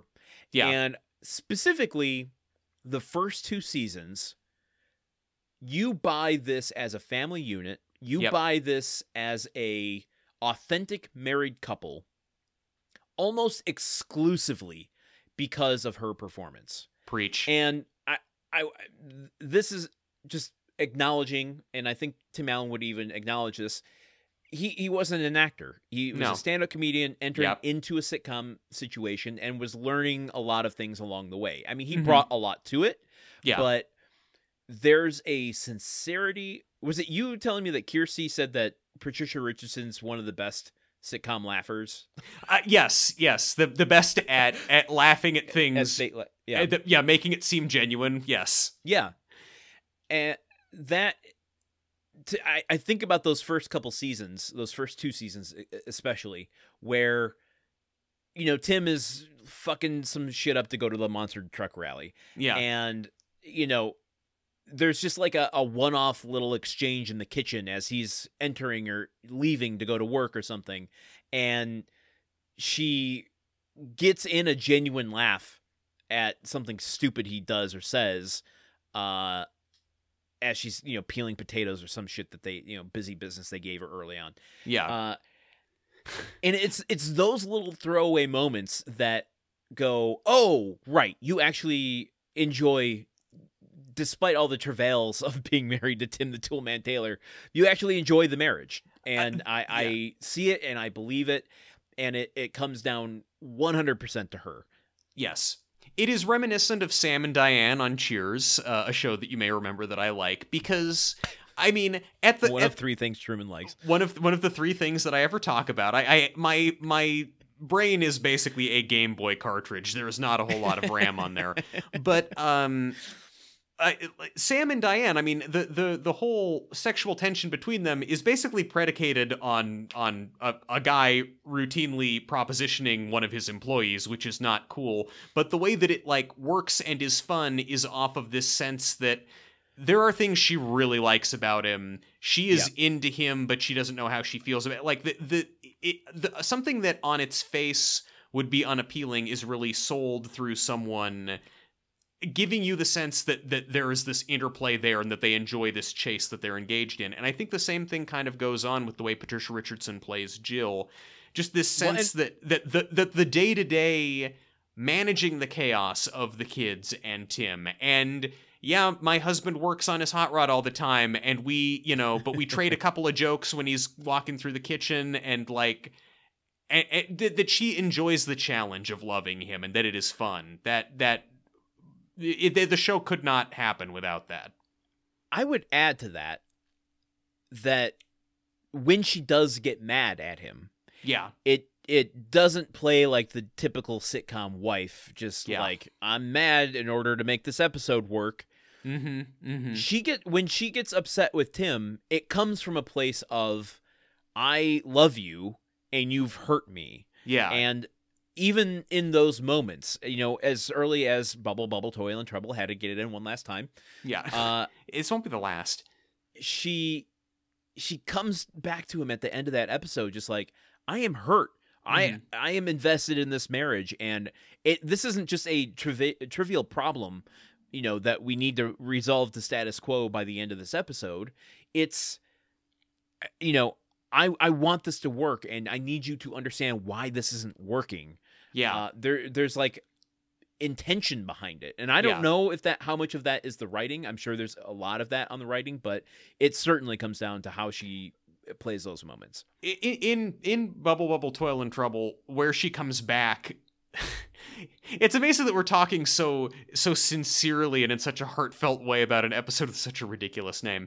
Take that, Shakespeare. But I think that the way that she's playing it when she comes in, it's not just that she is upset and hurt, but that she's almost scared by the enormity of her feelings about it. Like the fact that she's gone to the hotel with the boys, but then has come back because it's just, I couldn't be away. I'm really mad at you. But she's almost the sense of just fear about is our relationship okay? Is this going all right? And it's giving this both something for Tim Allen to work with in this moment where he can reassure her, but also it's not just I'm mad at you. It's not just I'm the hectoring wife. It's I have a lot invested in this thing, and I need you to help show me that we're okay and we can continue to get through this. Yeah. She's never... I think there's only one or two moments throughout the entire series where Jill has faltered.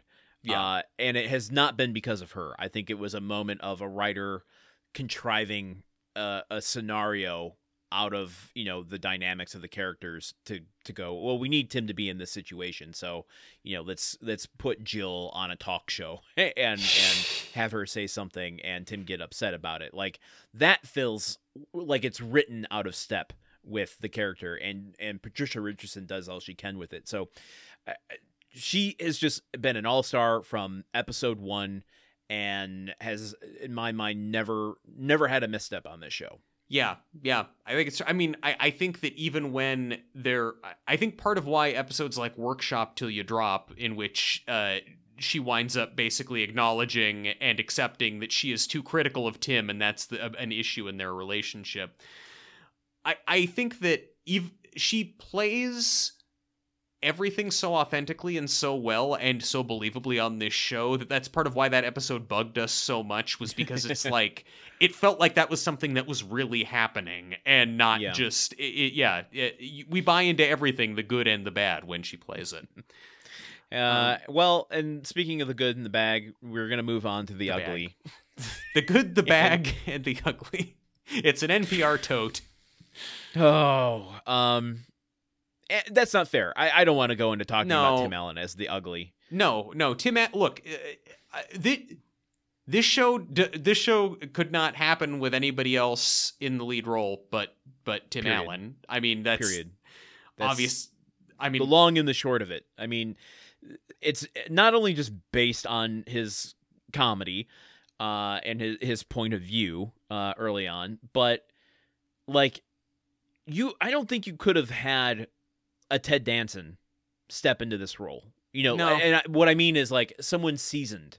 Yeah. It kind of needed to be exactly Tim Allen, a fresh voice, but someone that wasn't 20 years old. That is a really good point.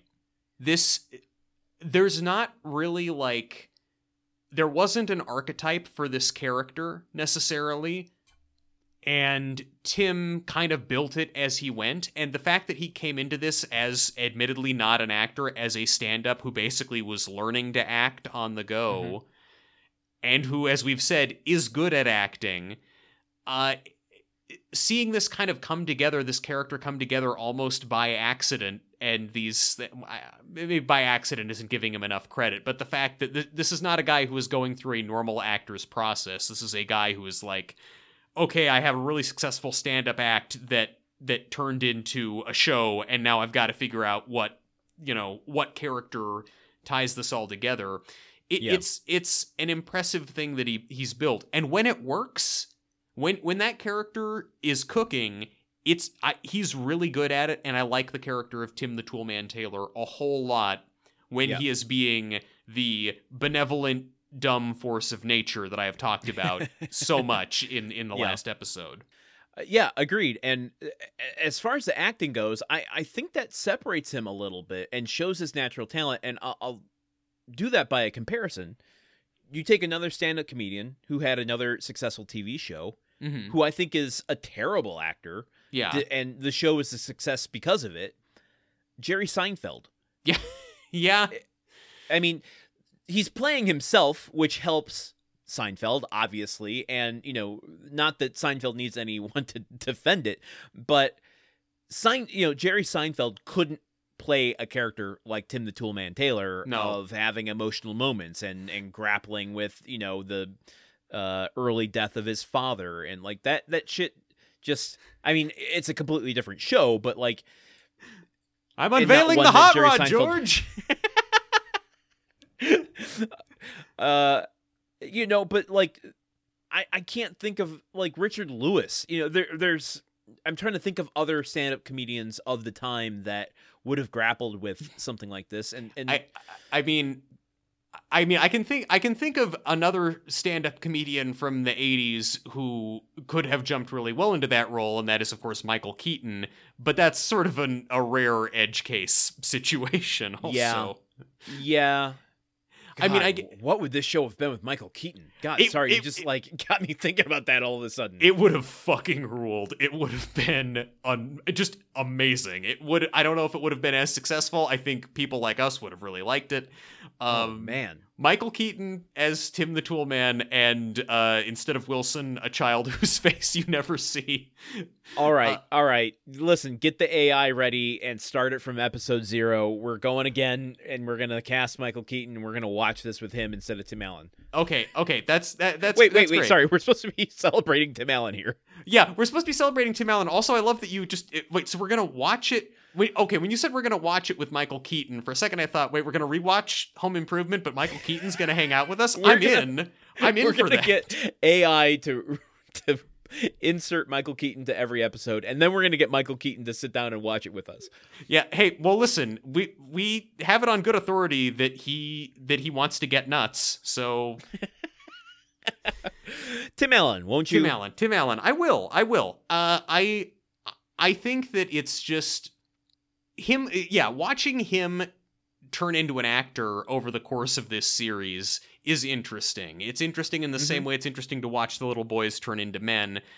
Watching Tim Allen become the Tim Allen that he is today through making this show, it's an interesting process to see, and it's, you know, sometimes that leads us into places that we don't like season 3, where we wish it had been someone else. I think probably the biggest thing that I wish is just that there had been more people who were able to kind of guide him in his performance, and that there have been more people to say no to him when things weren't working, and to channel him into the places that did work and the things that he did, because, you know, that's the biggest thing I see is lack of editing, which, as someone who's on hour 7 of the finale of his podcast, cannot talk about. I mean, we've laid a lot of things at the feet of Tim Allen, some rightly so. I just want to be careful about speculating what's his fault and what's not his fault. Some things seem like his fault. Who's to say? You know, even at its worst, it was a successful TV show, and you can't take that away from him. No, of course. And also people around him not giving him honest feedback or not reining him in, that's not on him. I think that every successful actor, like, it's their job to put stuff out there, and then it's on the people around him to help mold that, the director and everyone else to mold that into a performance. So I'm not suggesting that's his failing. Well, I know, but like even in the depths of season 3 or some of the worst episodes that we have here, like there's an entire system in play of lots of people contributing to it. And while he might be the executive producer and it's based on his stand-up, we can't definitively say that the worst of the show started with him. No. So, you know, like, I just want to acknowledge that there's so much that goes into this, and I do feel often like we're a little unfair to him. You know, so you're going to turn it around now? Last episode? Well, no. I mean, our experience, our feelings are what we feel and experience. I feel like often it's like we don't know where to direct those thoughts, and we often throw them as darts at Tim Allen. And I don't, we wouldn't be here without him. No, you know, I've wouldn't. thought a lot about what you said in a previous episode of like, I think it was part 1 of this, where I was kind of going over it's in been my 84 mind, like, years. where I am in my personal life in thinking about masculinity because of this show, because of him. Yeah. And while it might not have been, as you said, the lesson he wanted us to take away, yeah, like I still can't uncredit him without setting me on that path. Yeah. So, the show wouldn't be the same without him. I don't feel like there would be a show without him. No. You know, we are here because of him, for good, bad, ill, good. It's a good twice. But, yeah, I know. But just start the cycle again. Bad, ill, good, bad, ill. Start episode 1 up. Here we go. Well, this is part 3. This is ill. I think that this is the ugly. Tim Allen, I think, is a fascinating actor. And I honestly, as much as we haven't enjoyed watching so many of his movies, I have also enjoyed watching his movies because it's interesting seeing how his performance differs from one thing to the next, seeing where he's at his best, seeing where he is perhaps not at his best. One of my friends was talking to me about the podcast and it ending recently, and he asked, I don't know, like he just said to me at the end of this, like, so I bet, like, if you had the chance to meet Tim Allen, you just wouldn't want to do it, right? Like, and I said, no, honestly, having done the podcast, if I had the opportunity to have dinner with Tim Allen, I would be so fascinated. I would have so many questions to ask him, separate from any of the political persona stuff, just questions about his acting and about his career and choices that he's made, not forgiving anything that we've heard about him or excusing anything, but I think he is a very deep and interesting person, and I'm really watching the work that he's done and watching the arc of his career and considering it on this podcast has been a really informative experience and a really interesting and rich experience. So I don't begrudge him that. I second that, and I would add that this could be boring, like that's a fate worse than death to me. Is like, this could have just been boring. Tim Allen could have been a boring person with a boring outlook on life. Yeah. But while I don't always agree and often disagree with what he's putting down, there is a philosophy behind it. It's not just, whatever somebody thinks as comedy for comedy's sake. Mm-hmm. There is a point of view, and it is grounded by what somebody believes in, whether that be masculinity or just, our place, humans' place in the universe. Like, you could tell he is coming at everything he does with something behind it.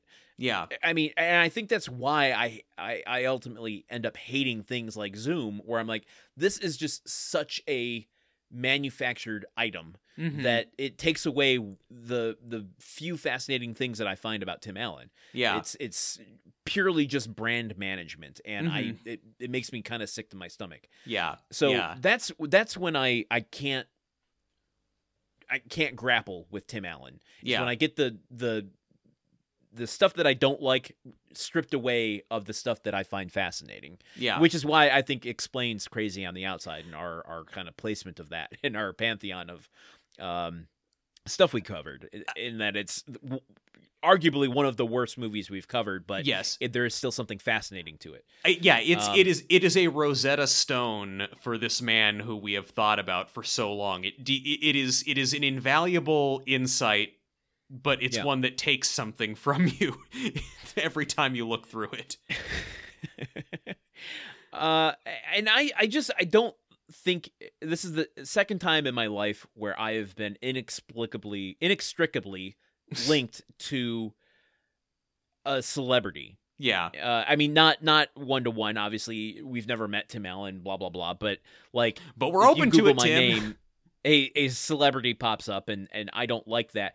And that's not healthy. I don't think, and I think he would say the same thing of like, I often feel like a leech to a degree. Like, we are making a name for ourselves by commentating on what somebody is doing and creating. Like, I can't take that away from him. He is creating new stuff and putting it out in the world, and we're commenting on it, and we're creating our own thing, I think.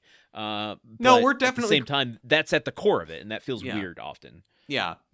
It's weird to just tie yourself that tightly to any one person or any one thing, and then be sort of through thick and thin, through stormy waters of ill-considered tweets and revelations from actresses who worked with him in the 90s.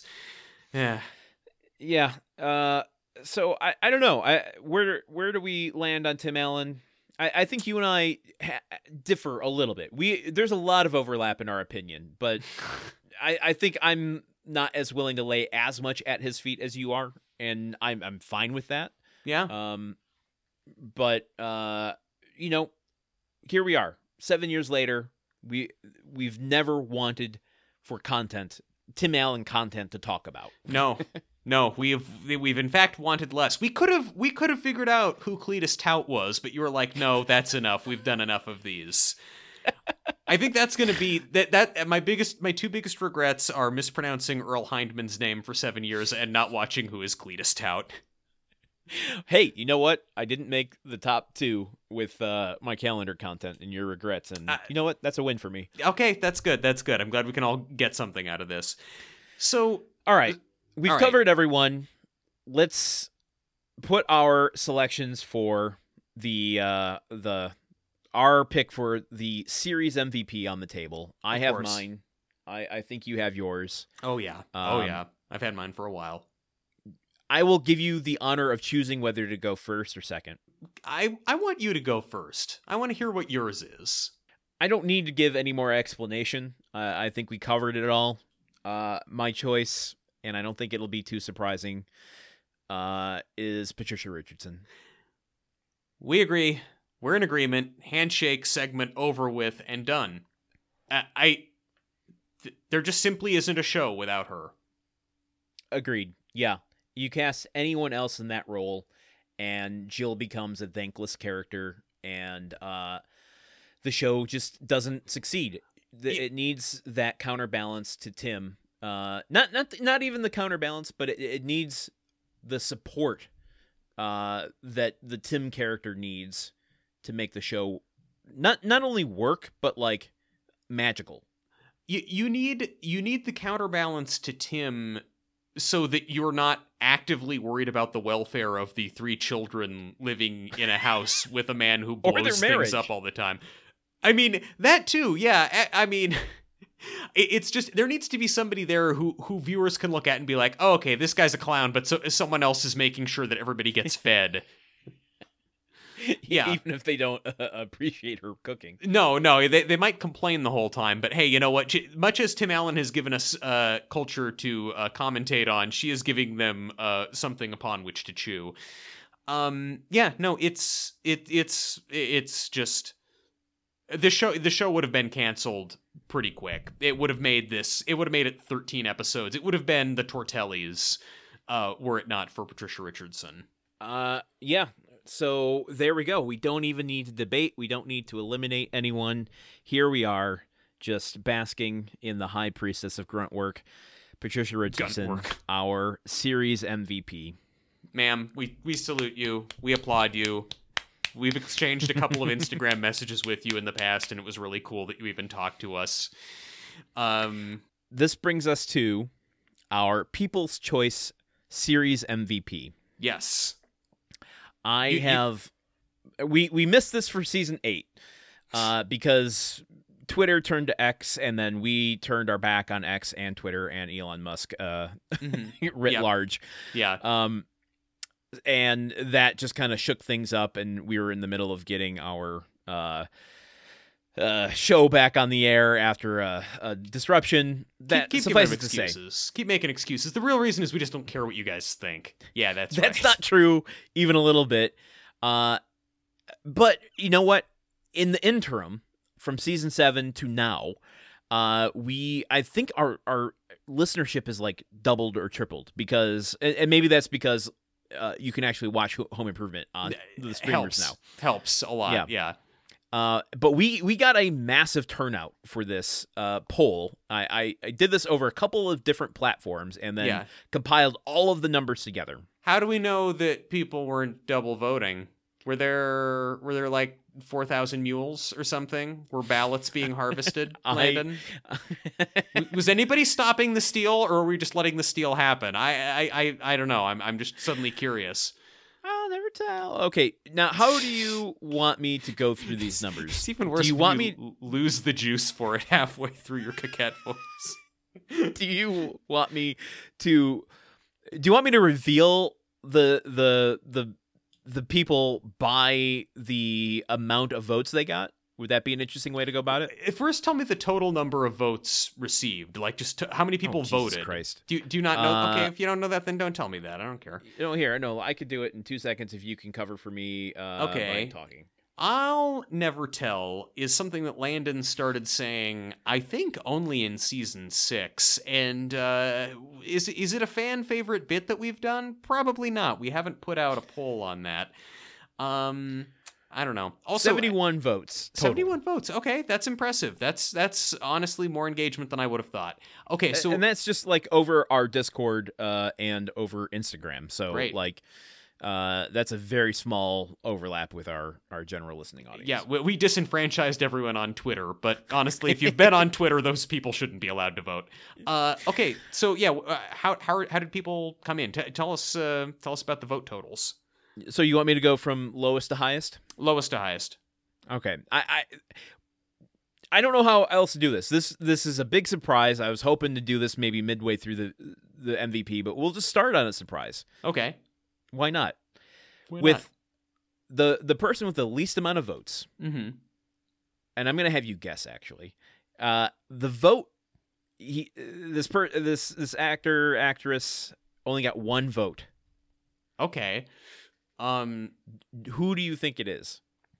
Oh God. Well, now because I'm expecting it to be someone completely unexpected. Is it Richard Karn? Final answer?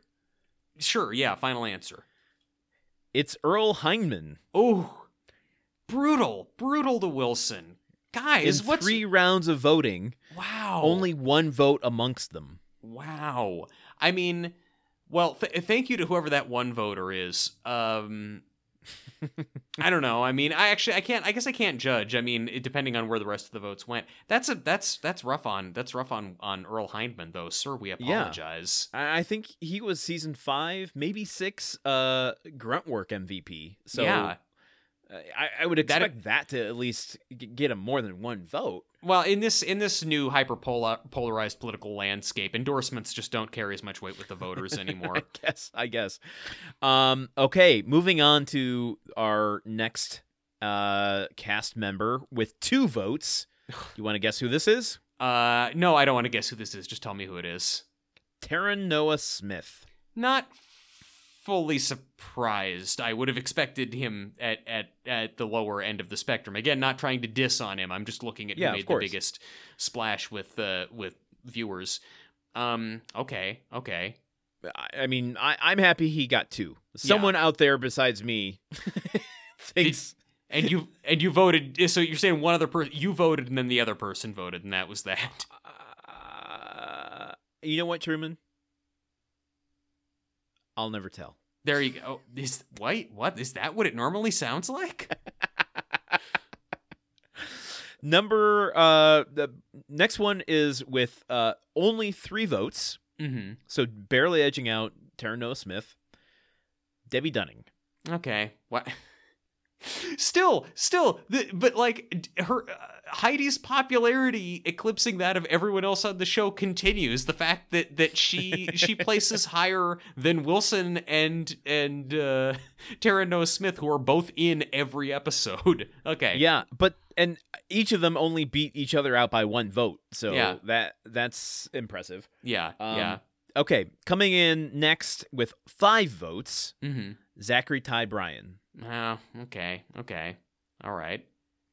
I mean, we know you disagree with that because he's been your boy for a couple of seasons. He's been my boy, but I'm looking at who's beating him out, and it's like, well, okay, now we're kind of getting into difficult territory. Who's next? Yeah. I'm gonna make you guess the last 4. Okay, so then I imagine I'll give you the amount of votes each got, but okay. You have to tell me who you think they are. Okay. Coming in with 7 votes, who do you think comes in? 7 votes, then, is that that's Richard Karn. That is Richard Karn. Correct. Okay. Richard Karn playing Al Borland on the TV show Home Improvement. Wait, that's who he played? Fuck. Started over. Started at 1. I thought that was Tim the whole time. Moving up, so we went from 3 votes to 5 votes with Zachary Ty Bryan, 5 votes to 7 votes with Richard Karn, and from 7 votes to 10 votes, our number 3 spot, our bronze medalist, is JTT? It's Tim Allen. Oh shit. Oh shit. Oh no. Or oh yes even. Okay, all right, who's next then? Who's in the number 2 spot? Okay, moving from 10 votes to 14 votes. Who do you think we have? Is that Patricia Richardson? That is JTT. Oh shit. At number 2, our silver medalist JTT, Jonathan Taylor Thomas, 14 votes. I'm trying to do math in my head now and figure out how many votes are still out there. This is like Eurovision, where like one country just kind of tears away with it. It's like watching Ukraine a couple years ago. All right. So, in our first place, you don't even have to guess, by process of elimination, it's Patricia Richardson, which means our listeners are finally, by the end of this show that we've done, agree and are in agreement with us. Folks, synergy has been accomplished. We've made you like us. We have brainwashed you enough that you think the way we think now. You're welcome. But here's the thing. Here's the added little icing on the top of the cake. We also need the number. JTT comes in with 14 votes. Yeah. What's twice 14? 28. And add 1. Okay, you're asking me to do a lot of math here. 29 votes? More than doubling the second place person. Wow. Patricia Richardson comes in with an undisputable landslide victory as the People's Choice MVP. Electoral juggernaut Patricia Richardson. Give it up, everybody. Give it up. This is amazing. You cannot argue what the people vote as. That's a sentence I tried to construct and failed miserably at. Yeah. I mean, I can't even really joke about it because I'm not sure how to parse your meaning there. But the people have spoken. Now, it's not just us podcast hosting elites. It's also the people who listen to the podcast. Confirming it. She is the populist choice. Without a doubt. I mean, I don't even know where we go from here. I feel so at one with the whole of the podcast. I agree. This is I feel I've got the warm and fuzzies. Like we're all on the same page. And when we talked a little bit about how do we reset the home improvement legacy moving forward, what is it that we want to impart people with? I think that people who've listened to Grunt Work and who have voted on this poll, we're all kind of slowly acknowledging, going forward, watching home improvement, we have to acknowledge the support around the concept of the show. Mm-hmm. We have to, acknowledge Patricia Richardson, and we have to acknowledge Richard Karn and JTT, and that is what is going to be Gruntworks' legacy. Yeah. I mean, I think JTT was mighty popular on his own, with or without us, and likewise, Patricia Richardson was on the cover of TV Guide a few times. I mean, I'm not trying to immediately kick the legs out from under your argument. I just don't want anyone to think like these folks were all appreciated in their time. I think it's important to. I think the greatest legacy of this show is the people who lifted it up on their shoulders, and the strongest, mightiest shoulders of them all belong to Miss Patricia Richardson. I was trying to make the listeners feel like they're enacting change in the world. I mean, guys, if you want to do that, go vote in an actual poll this November and vote for the person with November. A D next to their name. Yes, even November in off year. Well, actually, you might have local elections then. Yeah, exactly. Yeah, exactly. Cool. Well, great. Now we're enacting social change. Well, I mean, I think the next big piece of social change that we owe people is talking about the main thing that we do on this podcast.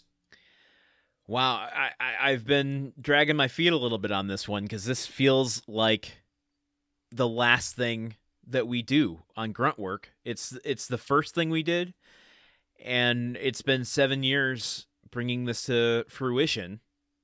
We're going to talk about the series Grunt Count. Yep. This is the whole thing that we set out to do. And we'll talk about it next week in part 4. I mean, should I just smack everybody in the face with the total grunt count? No, I want to guess. I do want to guess. Oh, you need to guess, of course. Our thing. The thing we've always been doing? Yeah, okay.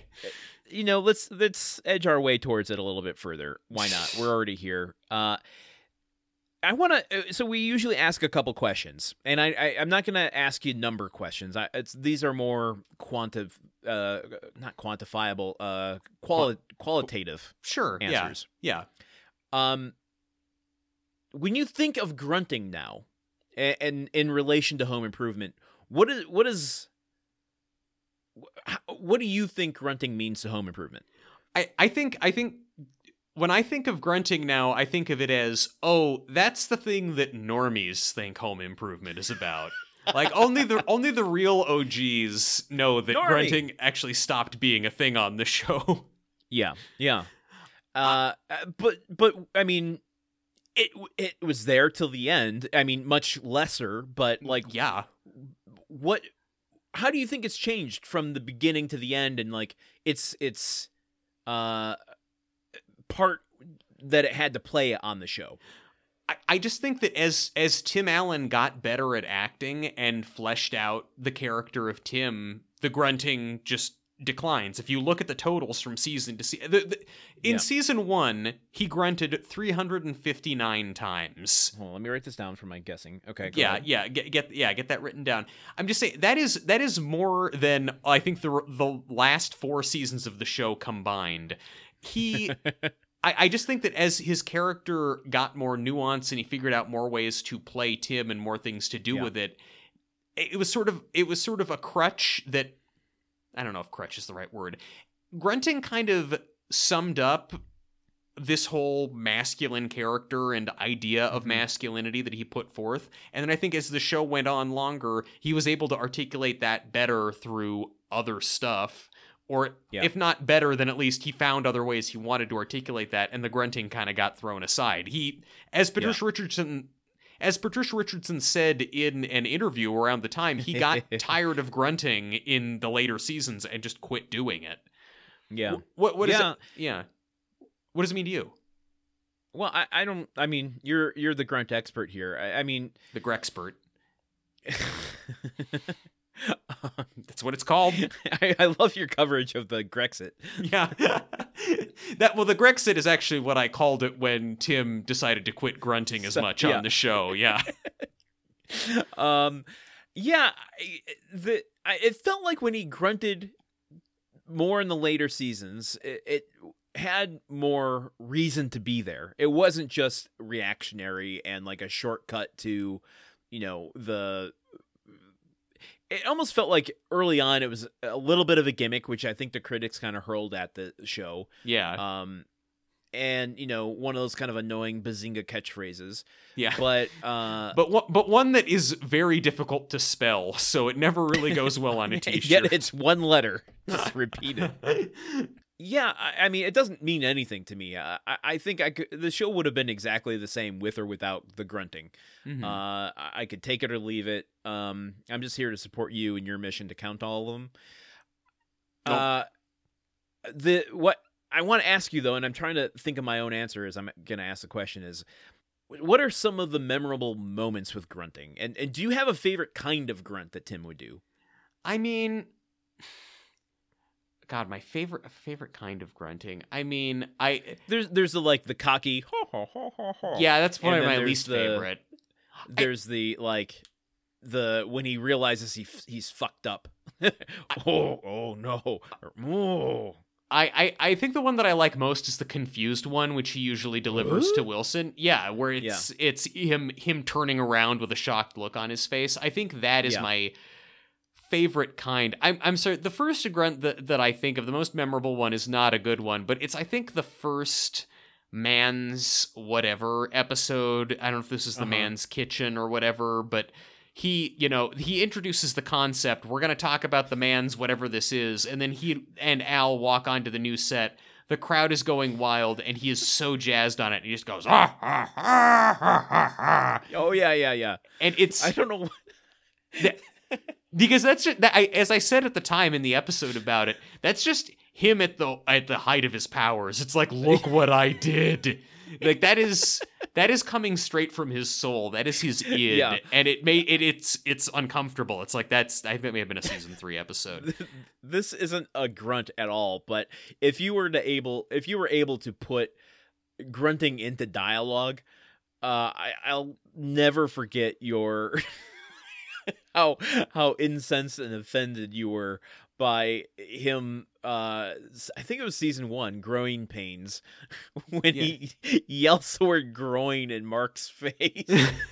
I hurt my groin. Yeah, I do. Yeah, boy, for whatever you can say about me being mean to Mark, I also really felt for him in that moment and did not want him to get that.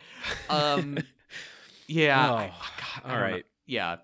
That's the most memorable grunt for me, and it's not even one that I liked. Otherwise, the grunting largely faded into the background, and as it got rarer, it just became like an electrical shock to jolt me out of whatever I was doing on the show and be like, oh, I've got to take note of that grunt. So, yeah.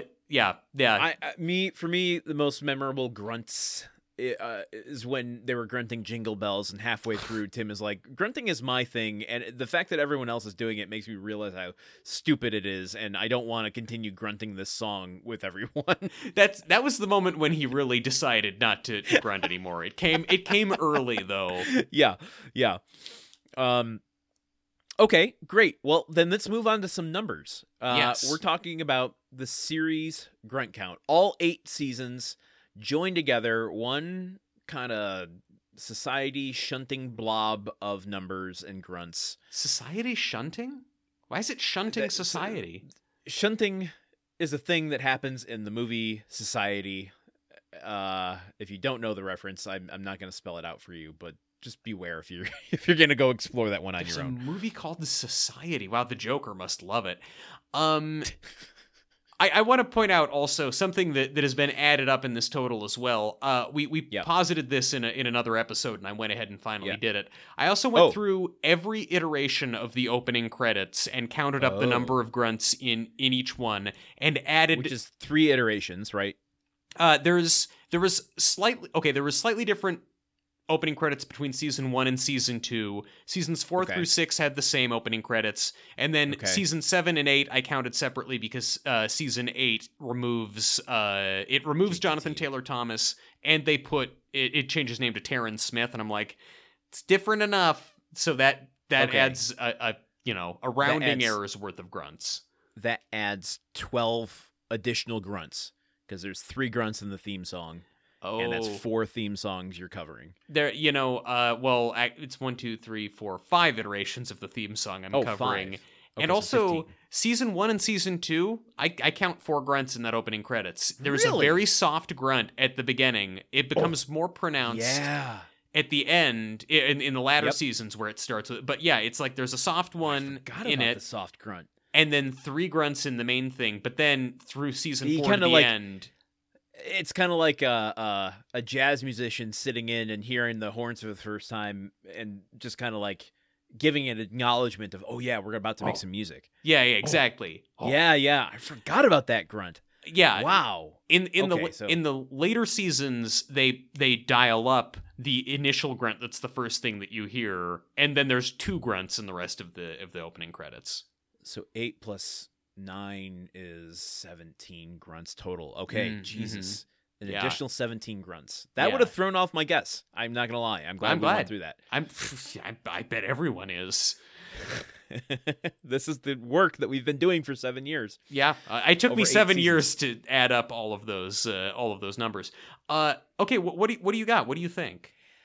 This is gonna sound so stupid because I have the information at my fingertips. I could just cheat and get you the number, and yet I don't have it right in front of me, and I'm not going to do it. Yeah. So, respect our integrity. I'm going to say we're less than 2,000. Yeah. I'm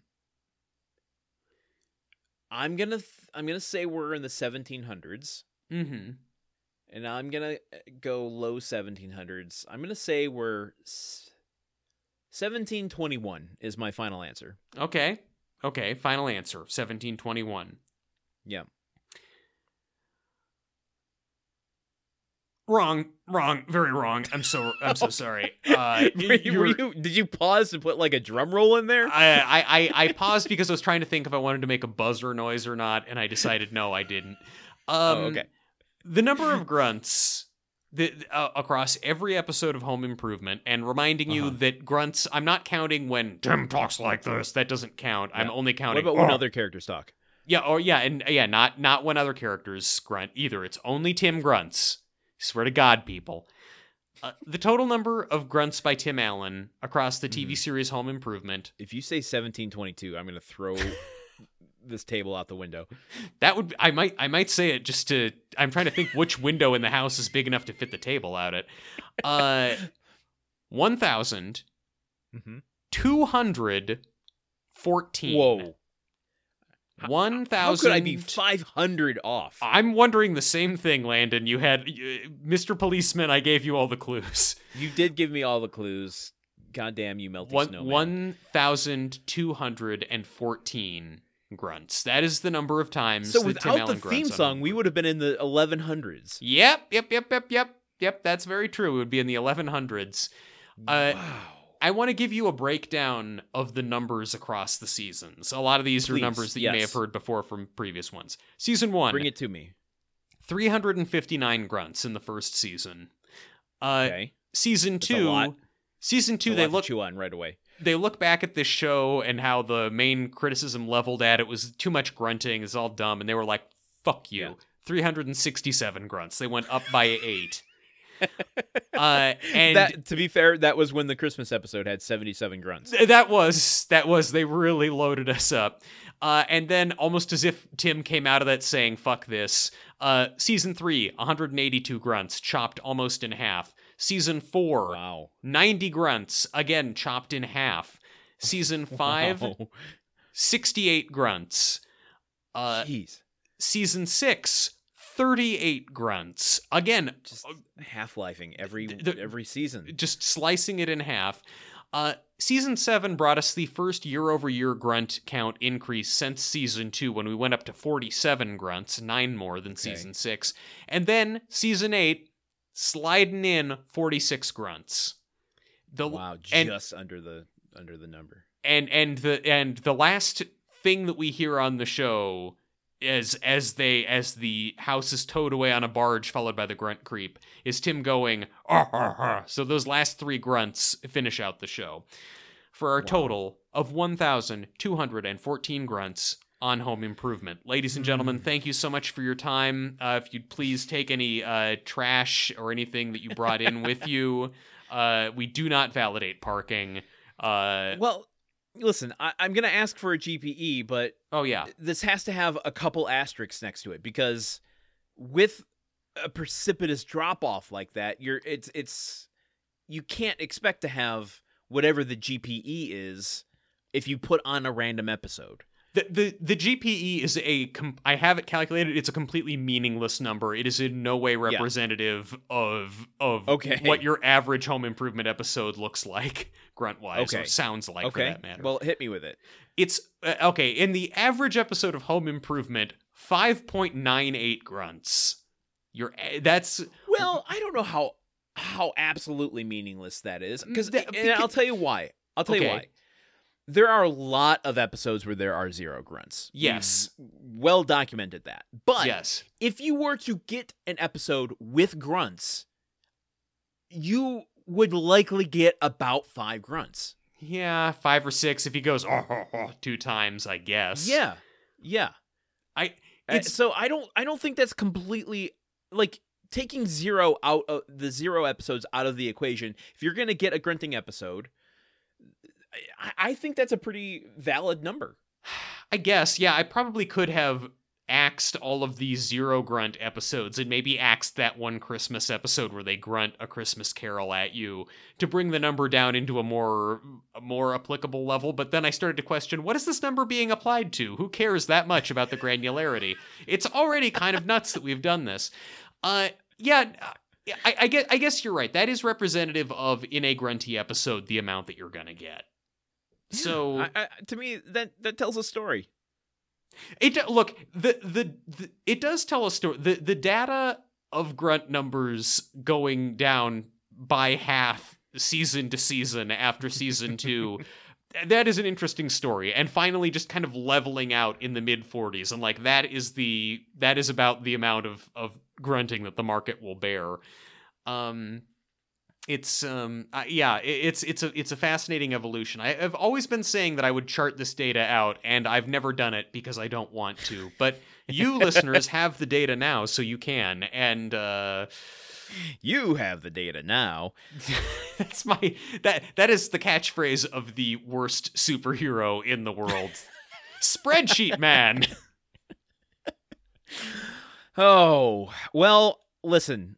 There's one thing we've always capped off our grunt counts with, and I've opted to take a very different approach to this, which is to not practice at all. Great.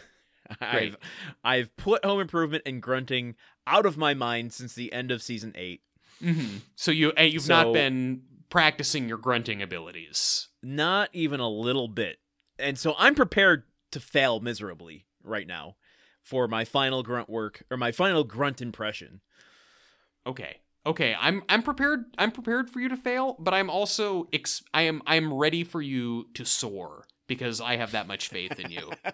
Well, we've talked about the different iterations that I've gone through of starting too low, extending it too much, going too high, that it needs to just come from the inner person and not think about it. It's a reaction. Mm-hmm.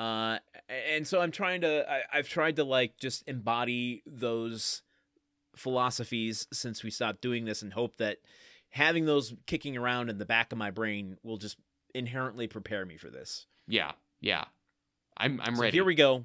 Ready to fail. My final grunt impression.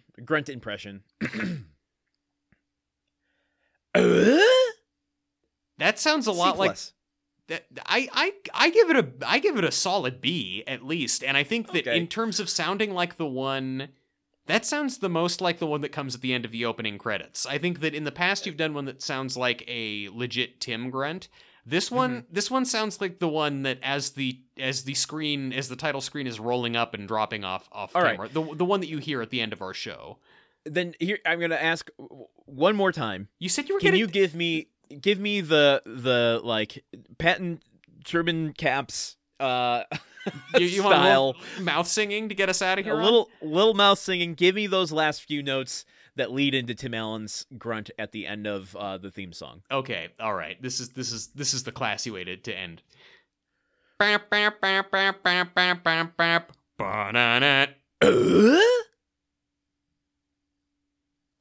honestly think it was better the first time, but I still. It felt better the second time. Well, hey, that's what matters the most. If you feel good doing it, Tim didn't feel good doing the grunts, and that's why he stopped doing them. I'm glad I never have to grunt again in my life. Yeah. Unless, you do have a whole house that you're doing work on now, that's though. True. So, you probably will wind up doing it without even intending to, because that's what being a man is, apparently. All right, Truman. Let's start to pack things up and head out of this little Gruntwork studio we've created for ourselves. Yep, we've cleaned everything. We're gonna get the security deposit mailed back to us. There's just a phone plugged into the wall and a couple of boxes from You Store It. Jesus, what a bleak picture. We're moving to better things. We've got a much better studio. That's fair. Oh yeah, we're upgrading. Yeah, our studios. It's gonna have so many more corner spaces. You won't even believe your eyes. It's just better for our growing podcast family. So I think before we say adieu, I didn't really define this for either of us. I just added a section here that says thank yous. Yeah. So I think let's just acknowledge the thanks that we want to give to whoever we want to give thanks to as we leave Gruntwork here. Yeah. I think why don't you start so I both can listen very carefully to what you're saying, but also make sure I don't forget anyone. Well, we thanked our patrons in our Gruntwork Goodnight episode, and so I don't want to name, I don't think, anyone specifically, except just the general listening audience, who, we don't always have a one-on-one connection with. People who drop in and out of our show over the years, people who've left us ratings, said great things, either publicly or in our DMs. We talked about, we've mentioned how this absurd premise could feel like we're talking into a vacuum. And especially those early seasons when we're striving so hard, unprofessional, to create content by coming up with fan theories that just don't make a lick of sense. No, they really didn't. They really did not. You all have been gracious to be lenient through those early seasons and live with us through the dark times of season 3 of the show, and then the dark times of the world in which we experienced while recording Gruntwork. Yeah. there's so much to be thankful for. Yeah. Yeah, I think that podcasts mean a lot to me. They've been really helpful to me through... I really got into podcasts when the world started getting aggressively scary in late 2016, and it has been so helpful to me to have friends who I can listen to having conversations and feel like I am a part of something fun and something easy and enjoyable and relax, and it just is so endlessly meaningful to me that we can be that thing for some of you, or well, hopefully for all of you who are listening to this, you enjoy it. Hopefully you don't have hate listeners, but honestly, if we do have hate listeners, hey guys, thank you for your commitment as well. It's just, you guys, every one of you who's reached out, and just really even any one of you has listened, every one of you who's listened, thank you for doing that. Thank you for taking hours out of your day to listen to two people out of your life. Hundreds of hours out of your life. For however much of this you've listened to, thank you for taking the time to do it. I'm glad. I hope that we kept you company while you were doing something, while you were on the bus, or while you were folding laundry. I hope that we made whatever else was going on in your life at that time better, because making this podcast, I think, has made both of our lives better. As much as we joke that it hasn't, I think that we've both found a lot of purpose and meaning in doing this, and it's brought us closer together as friends. I don't have a lot of friends who live, thousands of miles away from me who I talk to for hours every week. Yeah. And I don't know. I hope it's been as positive for you guys as it's been for us.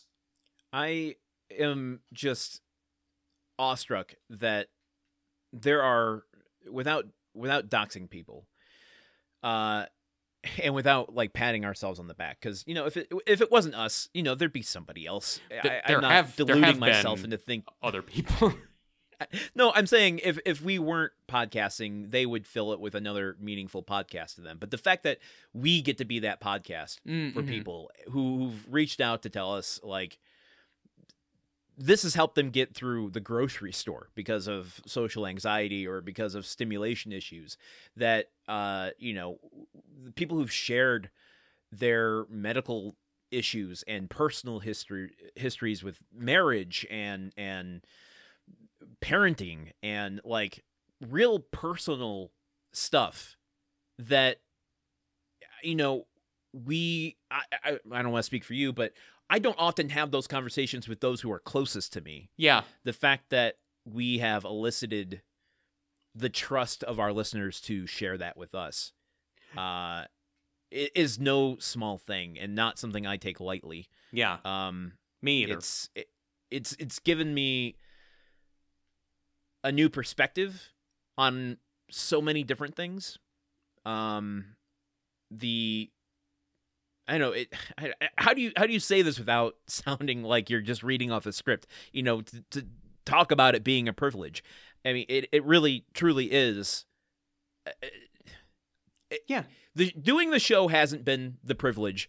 It's the connections that we've made with the people along the way. It's the friends you made along the way. That's it.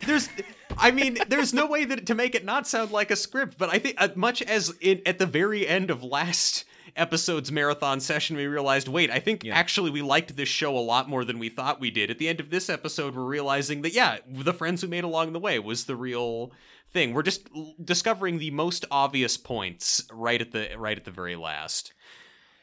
I think there's one last thank you I need to mention here. Yeah. Which is to thank you, Truman, for being my podcast partner through this and helping shape, my worldview as we've gone through these. Not giving me your worldview, but helping shape my own. It's been an interesting journey and a fun one, and one I would never change for anything else.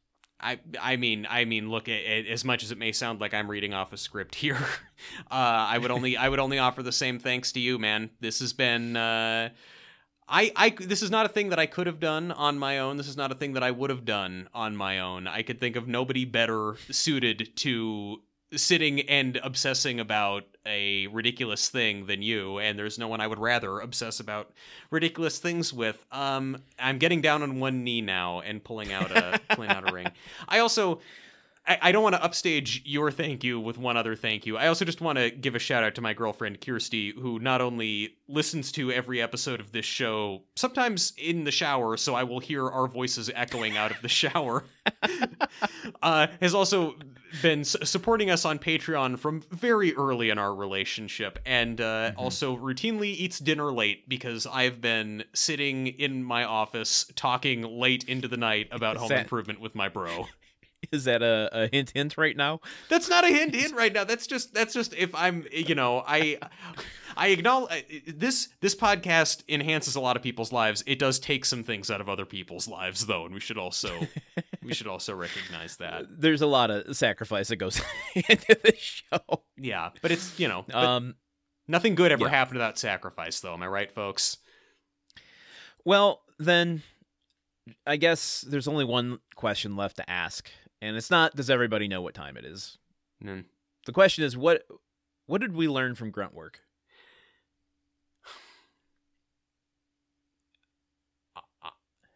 I think we learned that you can look at anything, even something that seems really simplistic and has a reputation for being dumb, and you can find the multitudes inside that, and you can, if you look at something hard enough, you can find a lot that's interesting and thought-provoking within it, and that it takes all kinds of people to make television. And what did you learn?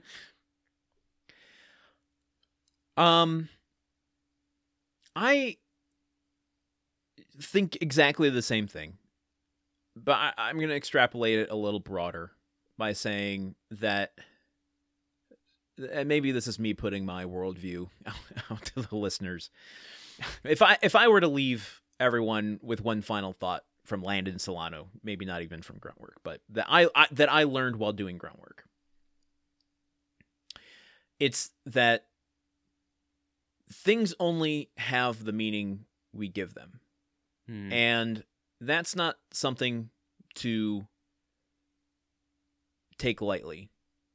That if you're going to give meaning to something, it's worth putting in the work to examine and taking lessons away from it and understanding where and how that thing continues to have meaning and how that meaning might change over time.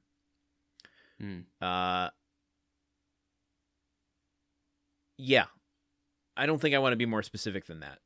Yeah, I think that hits it. That kind of, I think that's what we did. It's one of the things we did. It's one of the things we did. We did a lot of things. It's tough. It's tough now that we're at this point where it's like I feel like every word I say has to be profound, and I've said like 4 profound words in my whole life. No, why start now? You know what I like to do in those moments is just make a little fart noise. Oh God, let's not end with that. Let's not end with that. Then we'll have to do a 4th episode where we apologize to people. Oh, I'm sorry. Okay, all right, you can just cut that part out. Good.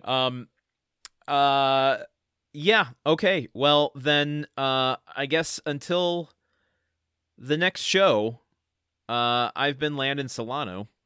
I've been Truman Caps, and remember.